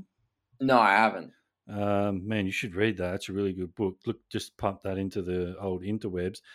So basically, a guy that worked at the West Australian, he sort of like it was back in I think this was 70s and 80s. I could have my dates wrong there. Might even be 60s, but yeah, back in the day, a lot of reports coming in. So he did a full Yep. investigation and like wrote a book about it. And this guy ended up actually seeing one. And I do think they're out there, but I'm with you. And when I say out there, look, I've got a theory on it, but I think what happens is it's mostly big cats because, like you said, like I've seen a couple, like you said, around 10, 12 kilos, and mate, it was bigger than you think. And I remember, Yeah. right, going back in the day on the cover of like Australian Hunting Magazine or something like that. There was a couple of guys, man, that I'm pretty sure they were getting, there was a couple on there that I want to say were either nudging or just over 20 kilos. You're talking like Yeah, well, I think, 18, 22 kilo cats. And yeah, man, when you see that thing actually in front of the person, it's a lot bigger than you think. yeah. Like it's they're very big when they're feral cat. Like so that I'd love to be wrong. Like I think it'd be cool to see one, but You know what? that's I what reckon. my brain tells me I'll probably see it. I reckon if you spend enough time out there one day, you'll possibly come across something. So here's what I think, right? Because like here's an interesting thing, and it's a subject, right, that shits me because like, how's this, right? I've actually had my comments deleted off like forum posts because no one wants to know the truth. Like never let the Yeah, truth get in the way of a good story. But oh, if you read Savage Shadow, right, he investigates because like, what's the most common thing you hear, right? Oh, crashed circus and the US Navy men had them yeah, on these ships. They brought them here in World War II. Mate, this guy investigated all that, all the ship's logs, went into it, all the circuses that traveled. It's all bullshit. It's yeah, all bullshit. Not one piece of, and like, it was all just anecdotal evidence, right? And he actually tracked it down, did some proper investigation work, right? But here's a couple of interesting things, right? So there's a few eyewitness reports which you just can't really, and look, there's a couple of photos I've seen kicking around. Like there's one in the Blue Mountains, and mate, it's definitely a big cat. We're talking, Synjon, we're talking 50, 60 kilo plus animal. This is no, 15, 20 kilo animal kind of thing. But yeah, in the book, one of the interesting reports, so it was down your way, actually, it was down Mount Barker, and it was a park ranger, and it was one of the first park rangers, and it was like around 1880, I think, 1890. And he yep. saw this thing like from his vehicle, like cross the track in front of him from 6 feet away, right? Jesus, you're not So mistaken that one. to me, that's a credible account. Like you can't ignore this guy's a park ranger. He fucking knows his shit. You know what I mean? Yeah, Like he sees this thing, it stands in front of his car for a couple of minutes, then walks off, right? So to me, so then it's like, well, hang on, 1800s, like that's way before circuses and US yeah. Navy ships, you know what I mean? So I actually got a theory, right, that people just move animals around, man. It's what Well, they you just do, got to look at the right? Acclimatization Society and what, like, they brought kudu across to Australia, like Yeah, into WA. They brought. how to do You think they could fox, get on a ship? fox, Like, bunnies, yeah, redfin perch, trout. That's how all these get things on a ship. They brought it over. got here, Just right? Now I know a guy now, he's actually passed away now, so I can tell his story, right? But back in the day, I met this guy, right? And he was a mad fisherman like me, right? And a mad like sport fisherman. So, freshwater estuaries, light line lures, right? And yep, we went over east and we went bass fishing, right? He fell in love with bass so much, right, that he spent $5,000, man, of his own money to bring a bunch of bass. And this was actually before the laws like track numbers. We got them through an yep, aquarium shop, and we got yep. them in, and we went and stocked like private dams. And it's funny because anybody who knows what I'm talking about, these dams now pop up occasionally on fishing forums. And we put Murray cod and bass in those dams, right? And he brought them over. And look, it was illegal, but he was like, he wasn't waiting for the authorities, right? Now, that's just my mate, right? And like I said, Yeah, he's passed away now. But think about all the other people that did that who, rich people who just bought stuff in and didn't tell anyone. And I actually reckon that's probably how Big Cat's got here. I was like, some rich dude who bought him in, like up in the Northern Territory, man. That's how half that stuff got there. and And I there's think someone what who happens is because, like your place, they said, oh, the family saw it for what happens is I reckon one or two will like live in an area for a while, because if you study this, which I have, you'll get like heaps of reports around one area for like 10, 20 years, and then you'll see no reports in that area like before or after, but then it'll pop up somewhere else, and it'll be Yeah, like, and I think what it is, the other thing is, you and I know, man, because a lot of my non-hunting friends, they'll ask me and they'll say, well, what do you reckon, is it big enough, surely someone would get a picture of one now and all, and I'm like, have you been out in the middle? Like, have you seen how fucking big it is? The other thing is, even down where you live, man, like, there's probably, like, let's just say, right, there's an albino deer running around down there somewhere, right? You'll never see it. oh yeah, And you could yeah, be out there all the time. So using that as evidence, like, oh, they can't hide. There's too many people. To me, that doesn't really stack up. So, but yeah, I I've got think properties that have dozens of cameras on them, and you still get new deer popping up that you see not on a camera all the yeah, time. or you'll So, see a buck, right, and then you'll never see it again. I've had that on my oh camps. yeah, I've had that too many times. Yeah, I just wanted to ask you about. I thought I'd be interested to see if you've ever like come across anything. But yeah, if you're interested, Savage Shadow, all for the listeners. I'll have a look at it. I'm always interested in the history of the Southwest and what people have seen and done and all that sort of stuff. It's Yeah, yeah, it's really cool. man, really interesting book. Actually, yeah, good read. So yeah, other thing I actually wanted to ask you about. So being a so some you're what I class like as a free thinker, right? Because as you and I know, right, 80% of the population just are what I call the sheeple, right? And the last couple of years has been very interesting since 2020. So I sort of wanted to ask your thoughts about, the old jabby jab and what you thought about, all that sort of stuff. And yeah, wanted to get It your on that. well, I give a lot of people a break because I reckon people just like life's so busy they don't have time to do everything else. Do you know what I mean? Yeah, But like, yeah, look, I had to get it because I had to keep I couldn't go into certain places and work, and that still shits me. Yeah, like I don't believe in telling people what they can and cannot do with their body, um, regardless of anything. Like shit, yeah, it's your body. You do what you want. yeah, You shouldn't be forced to do something to keep your job or to make that's like. And they said, "Oh, we didn't force people." It's like you did. yeah, And that they did. still absolutely boils my blood. Like it's just, and then it's and I think what kind of gets me the most about everything is people that they like the government was doing their best, and I was like, well, they really weren't though, because at the time they were telling us we had to get these injections. We knew that they didn't stop the spread. Like it was categorically out. Like we knew that, and then they were still forcing it. So yeah, yeah, I have no good words to say about the politicians and the people that forced us to do that. Yeah. Okay. Interesting. So yeah. So basically, to sum it up, so you had to have it for work, but you didn't. You basically think people should. It should be personal choice. Do what you want. Yeah. I used to care more about laws and that sort of stuff. And the older I get, the more libertarian I am. Like I really don't give a shit what people do as long as you're not affecting me. And I Mate. want people to have that same courtesy towards myself. If that makes sense. Yeah. And it's funny, right? Because I am libertarian. That's actually Yeah. what I am, and I've like. So I tapped out of voting for the major parties about. I want to say sometime in my early 20s. I figured Yep. out this is all bullshit.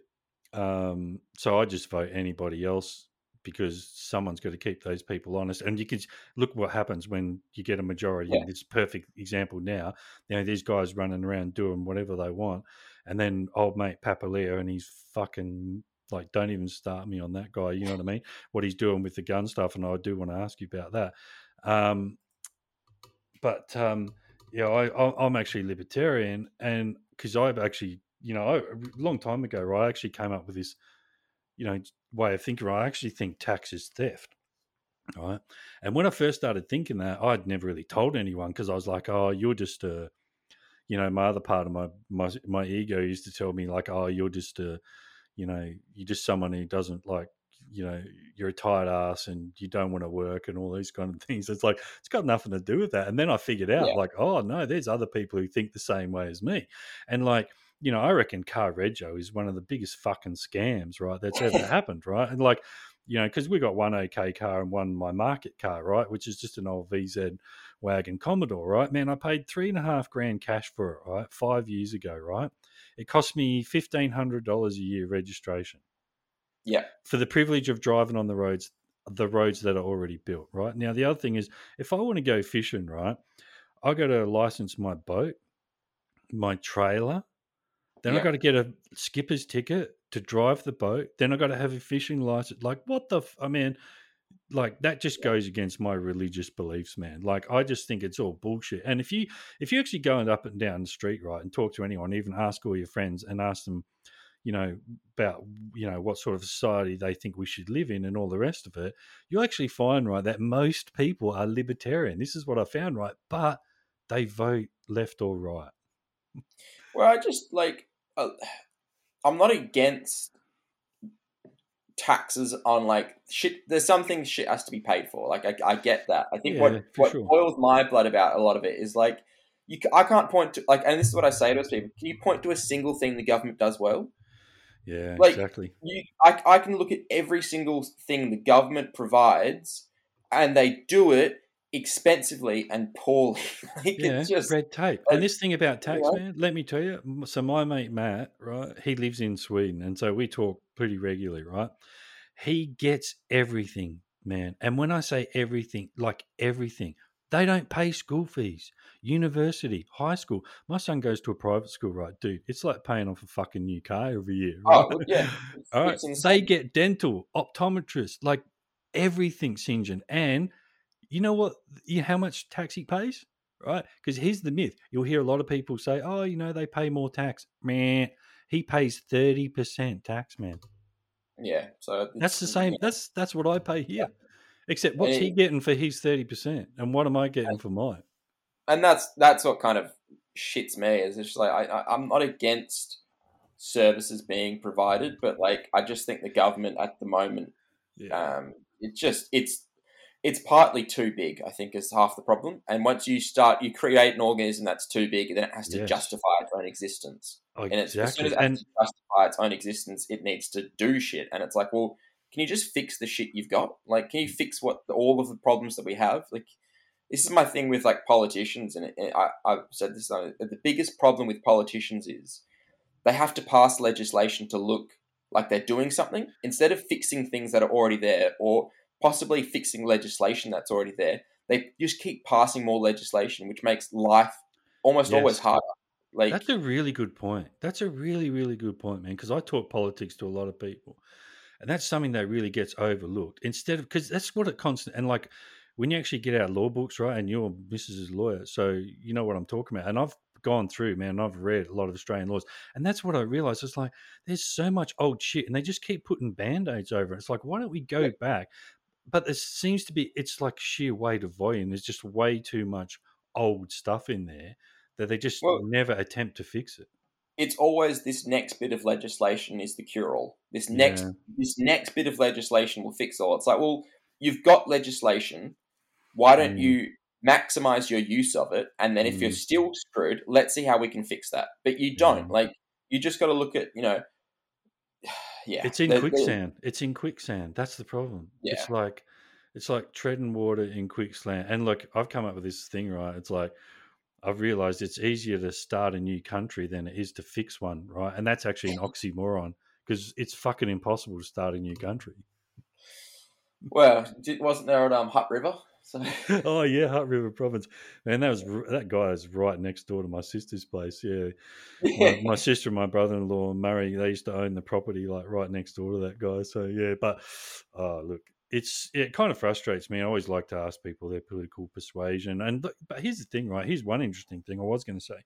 When I did start voting independent, right, I used to notice that the percentage of independent vote was about 3 to 7%, and then like the next election it was like 11%, and then it was like 15, and then it was 22, and then it was 25, and like last election, man, 27% of the people in this country voted for something other than a major party.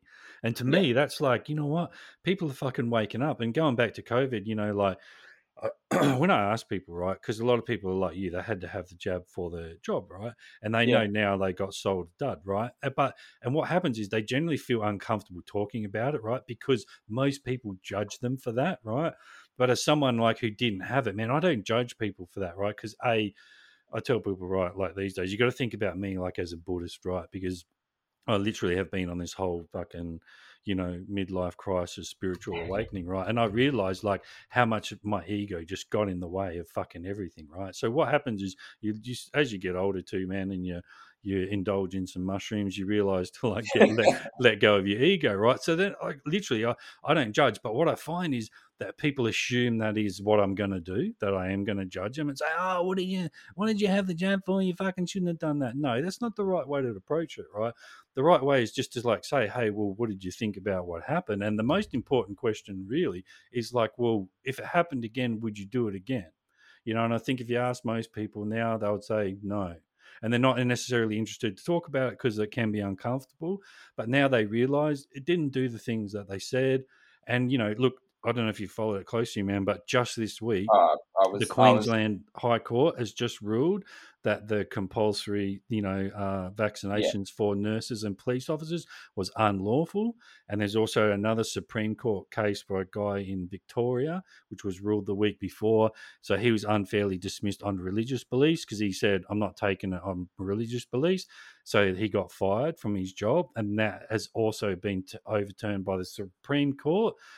And they said it's unlawful. It doesn't even stack up to international law. So, it's because just when the whole thing was going down, right, my son was like 14, 15, and he was like, he's very political aware, right? And he's like, "Dad, what the fuck?" Right? And I'm like, "Don't worry, mate. It'll all come out in the wash. This is how Australians do it, right? We don't charge the door like the French, right? We don't fucking take the palace, right? Yep, we're going to have to take it up the arse." But I said, "Trust me, there's going to be investigations, there's going to be court cases, and it is going to come out." And, because conspiracy theorists, right, will say that it was planned. I don't necessarily think it was planned, right? I think a lot of people in high places took advantage of a fucking situation. But you know what they did, man? They fucked up because now, guess what, man? Now we know. Now we know. I don't even think it's that they took advantage. I think it just coming back to what like how politics works is you have to seem like you know what you're doing. And if Yes, they'd come out and said, "We have no clue what the right way for this is. We 100%. think that," and instead we think, and like we're going to recommend. I think the media and probably like a lot of people would have slaughtered them for that. Whereas what they really Yeah, wanted was someone to be like, "We are doing this," and it's like true. it doesn't matter if it was right or wrong, and it was freaking wrong, but that was what people wanted, and I think like it's very much a. I think what's become more and more my issue is I like as I get older is the government's not my parent. Like, No, that's right. I don't want to be told off like I'm a child by the government. Like you're there to just manage like general services. Don't get involved in my personal and life or my like health when you don't need to. Like I just yeah, like that Well, was this my is, issue. It was just yeah, like they became parents. yeah, well, this is what's happened. The government is no longer, that's what libertarians believe. Government should be Yeah. minimum, just minimum, should do the minimum job. But yeah, You it's, know, I joke with people. I'm like I'm a libertarian light, like because I that's a like good way. So, well like because at the same time as like I very much believe in like hospitals and healthcare.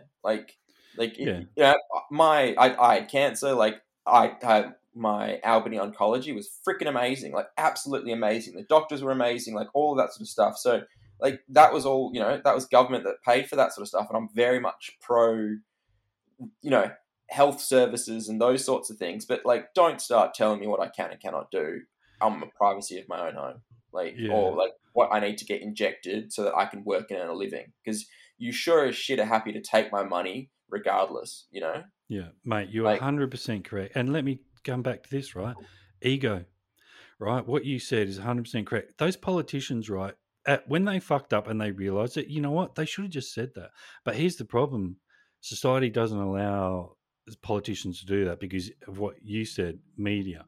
Right, the media would yeah, slaughter them, right? But we need to get better as a society, right? And we need to mature to a place where politicians can say, "You know what? We were wrong. We went by the wrong advice." But like, mate, these politicians will fucking die lying. You know what I mean? yeah, And all they got to do is like let go of their ego a little bit and say, "You know what? We fucked up."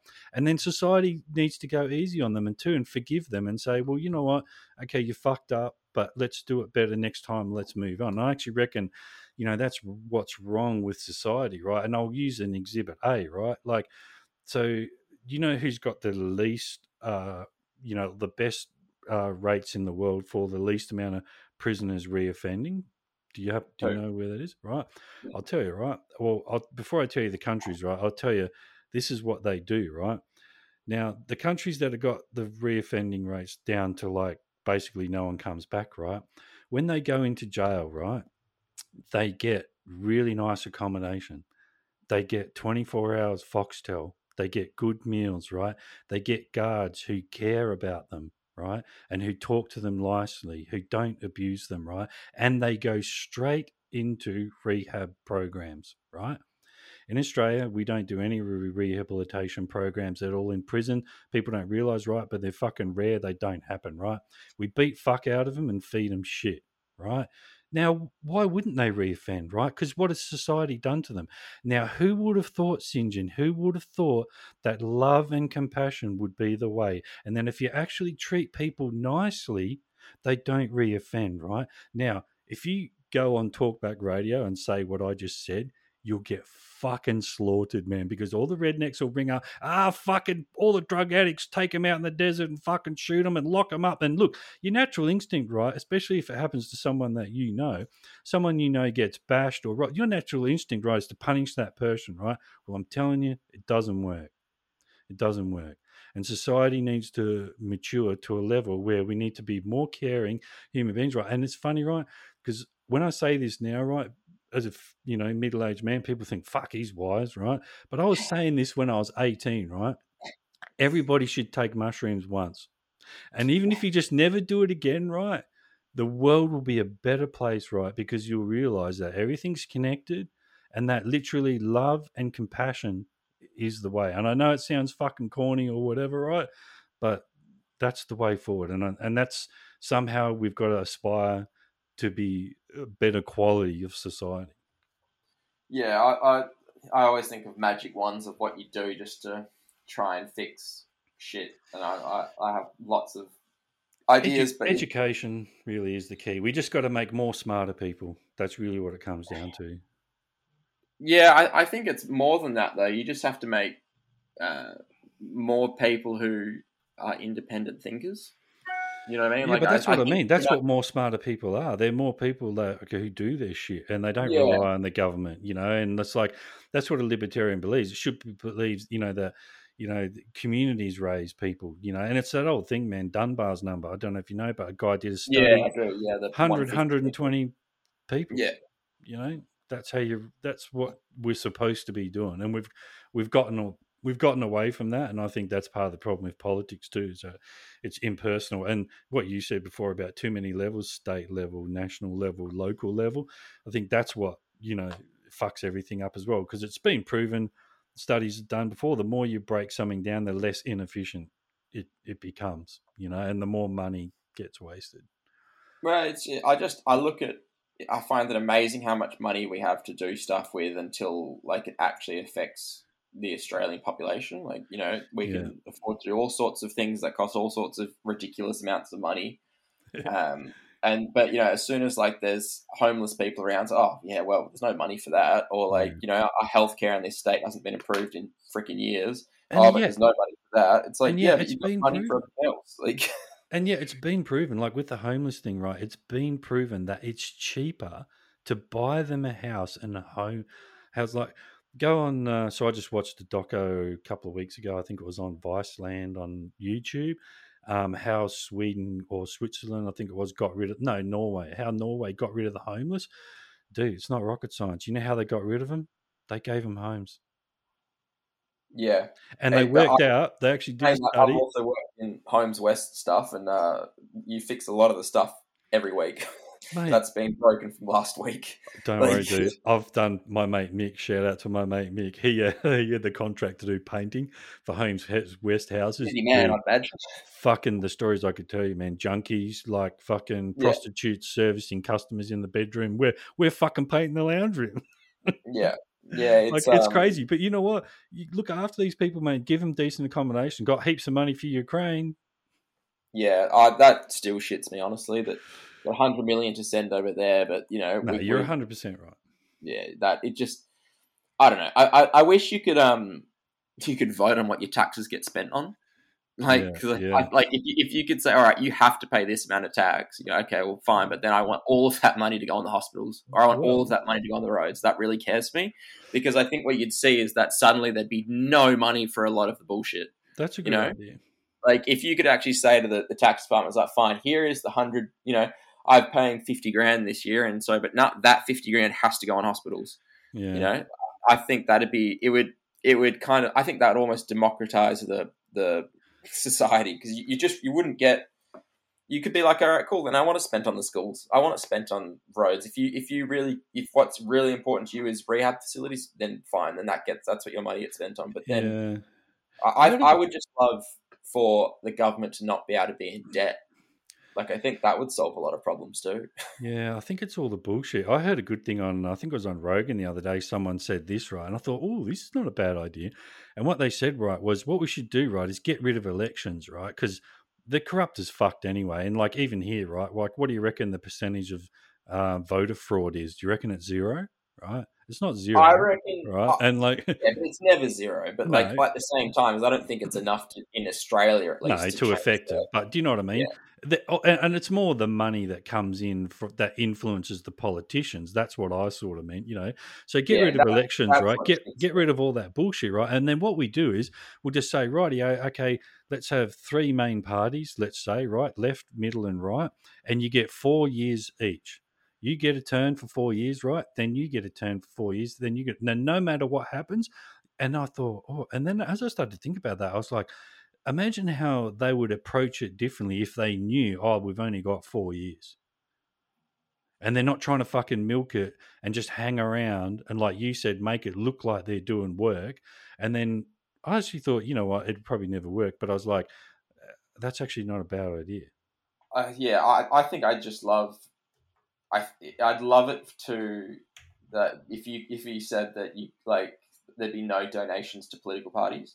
Yeah, the money is No? what kills it.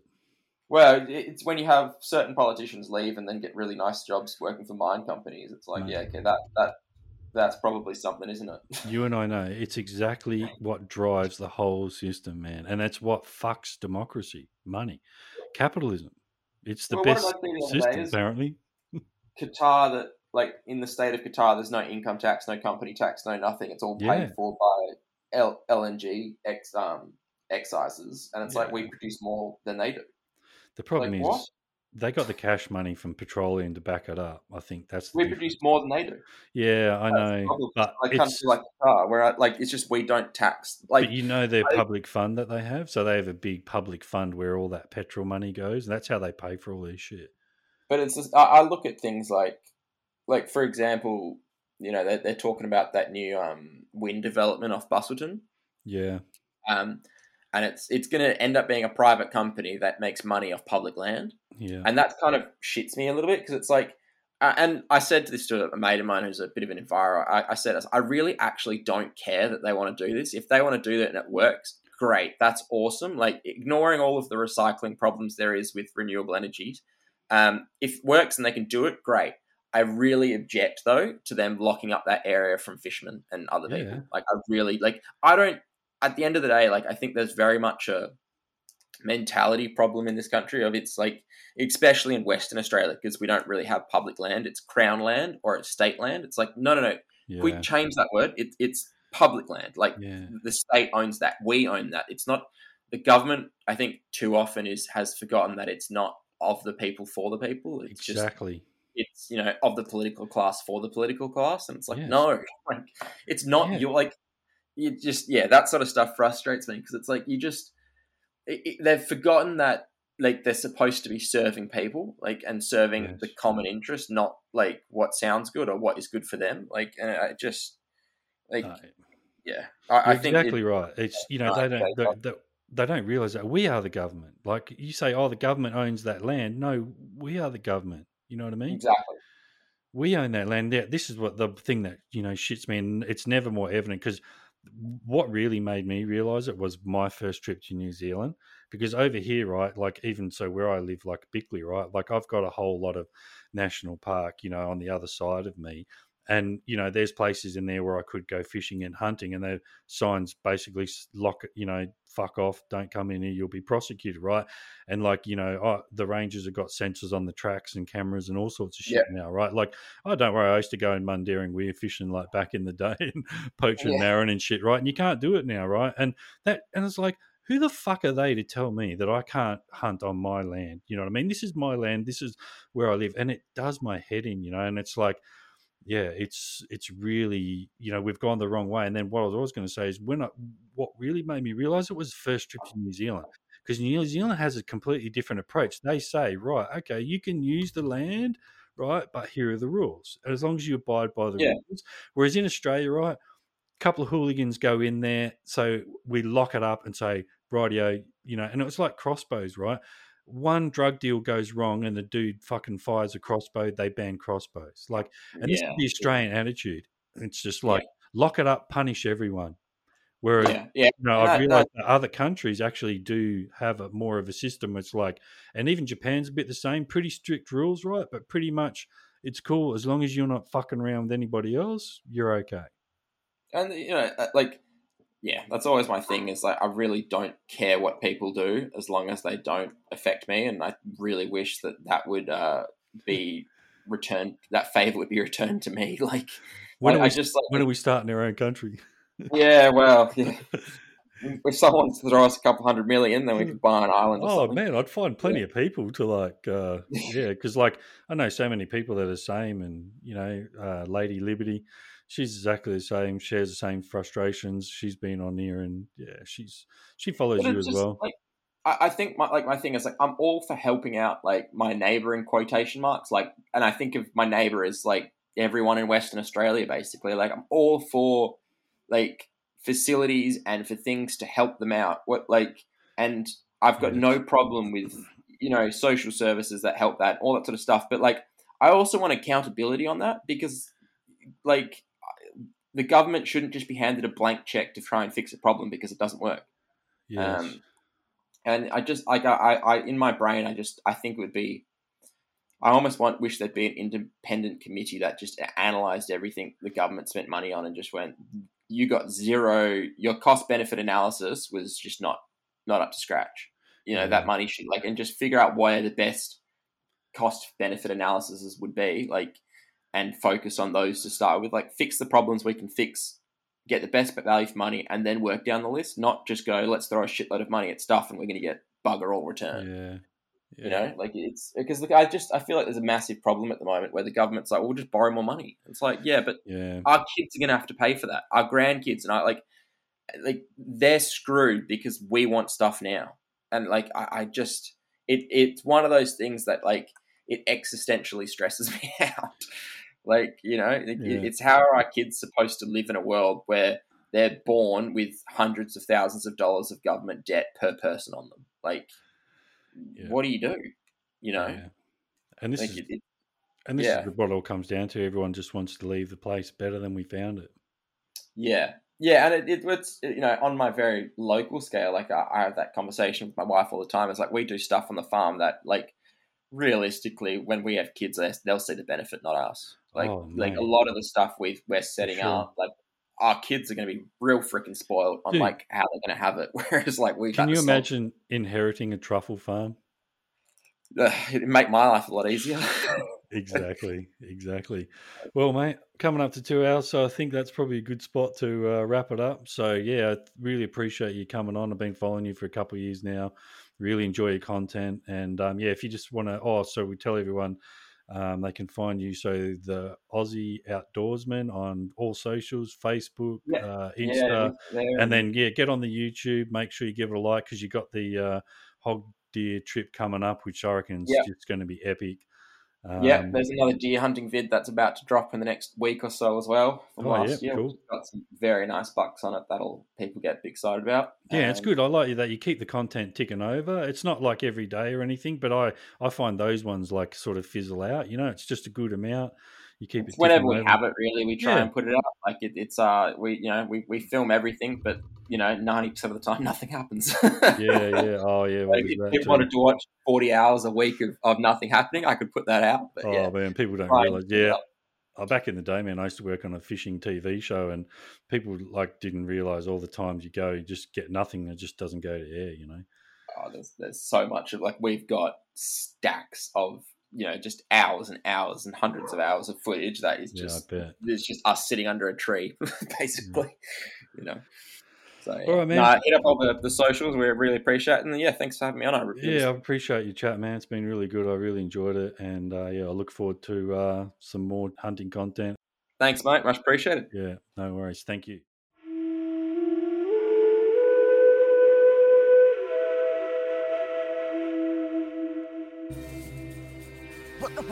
Western supremacy, intense chemistry. Expect the list when we sound the list. Western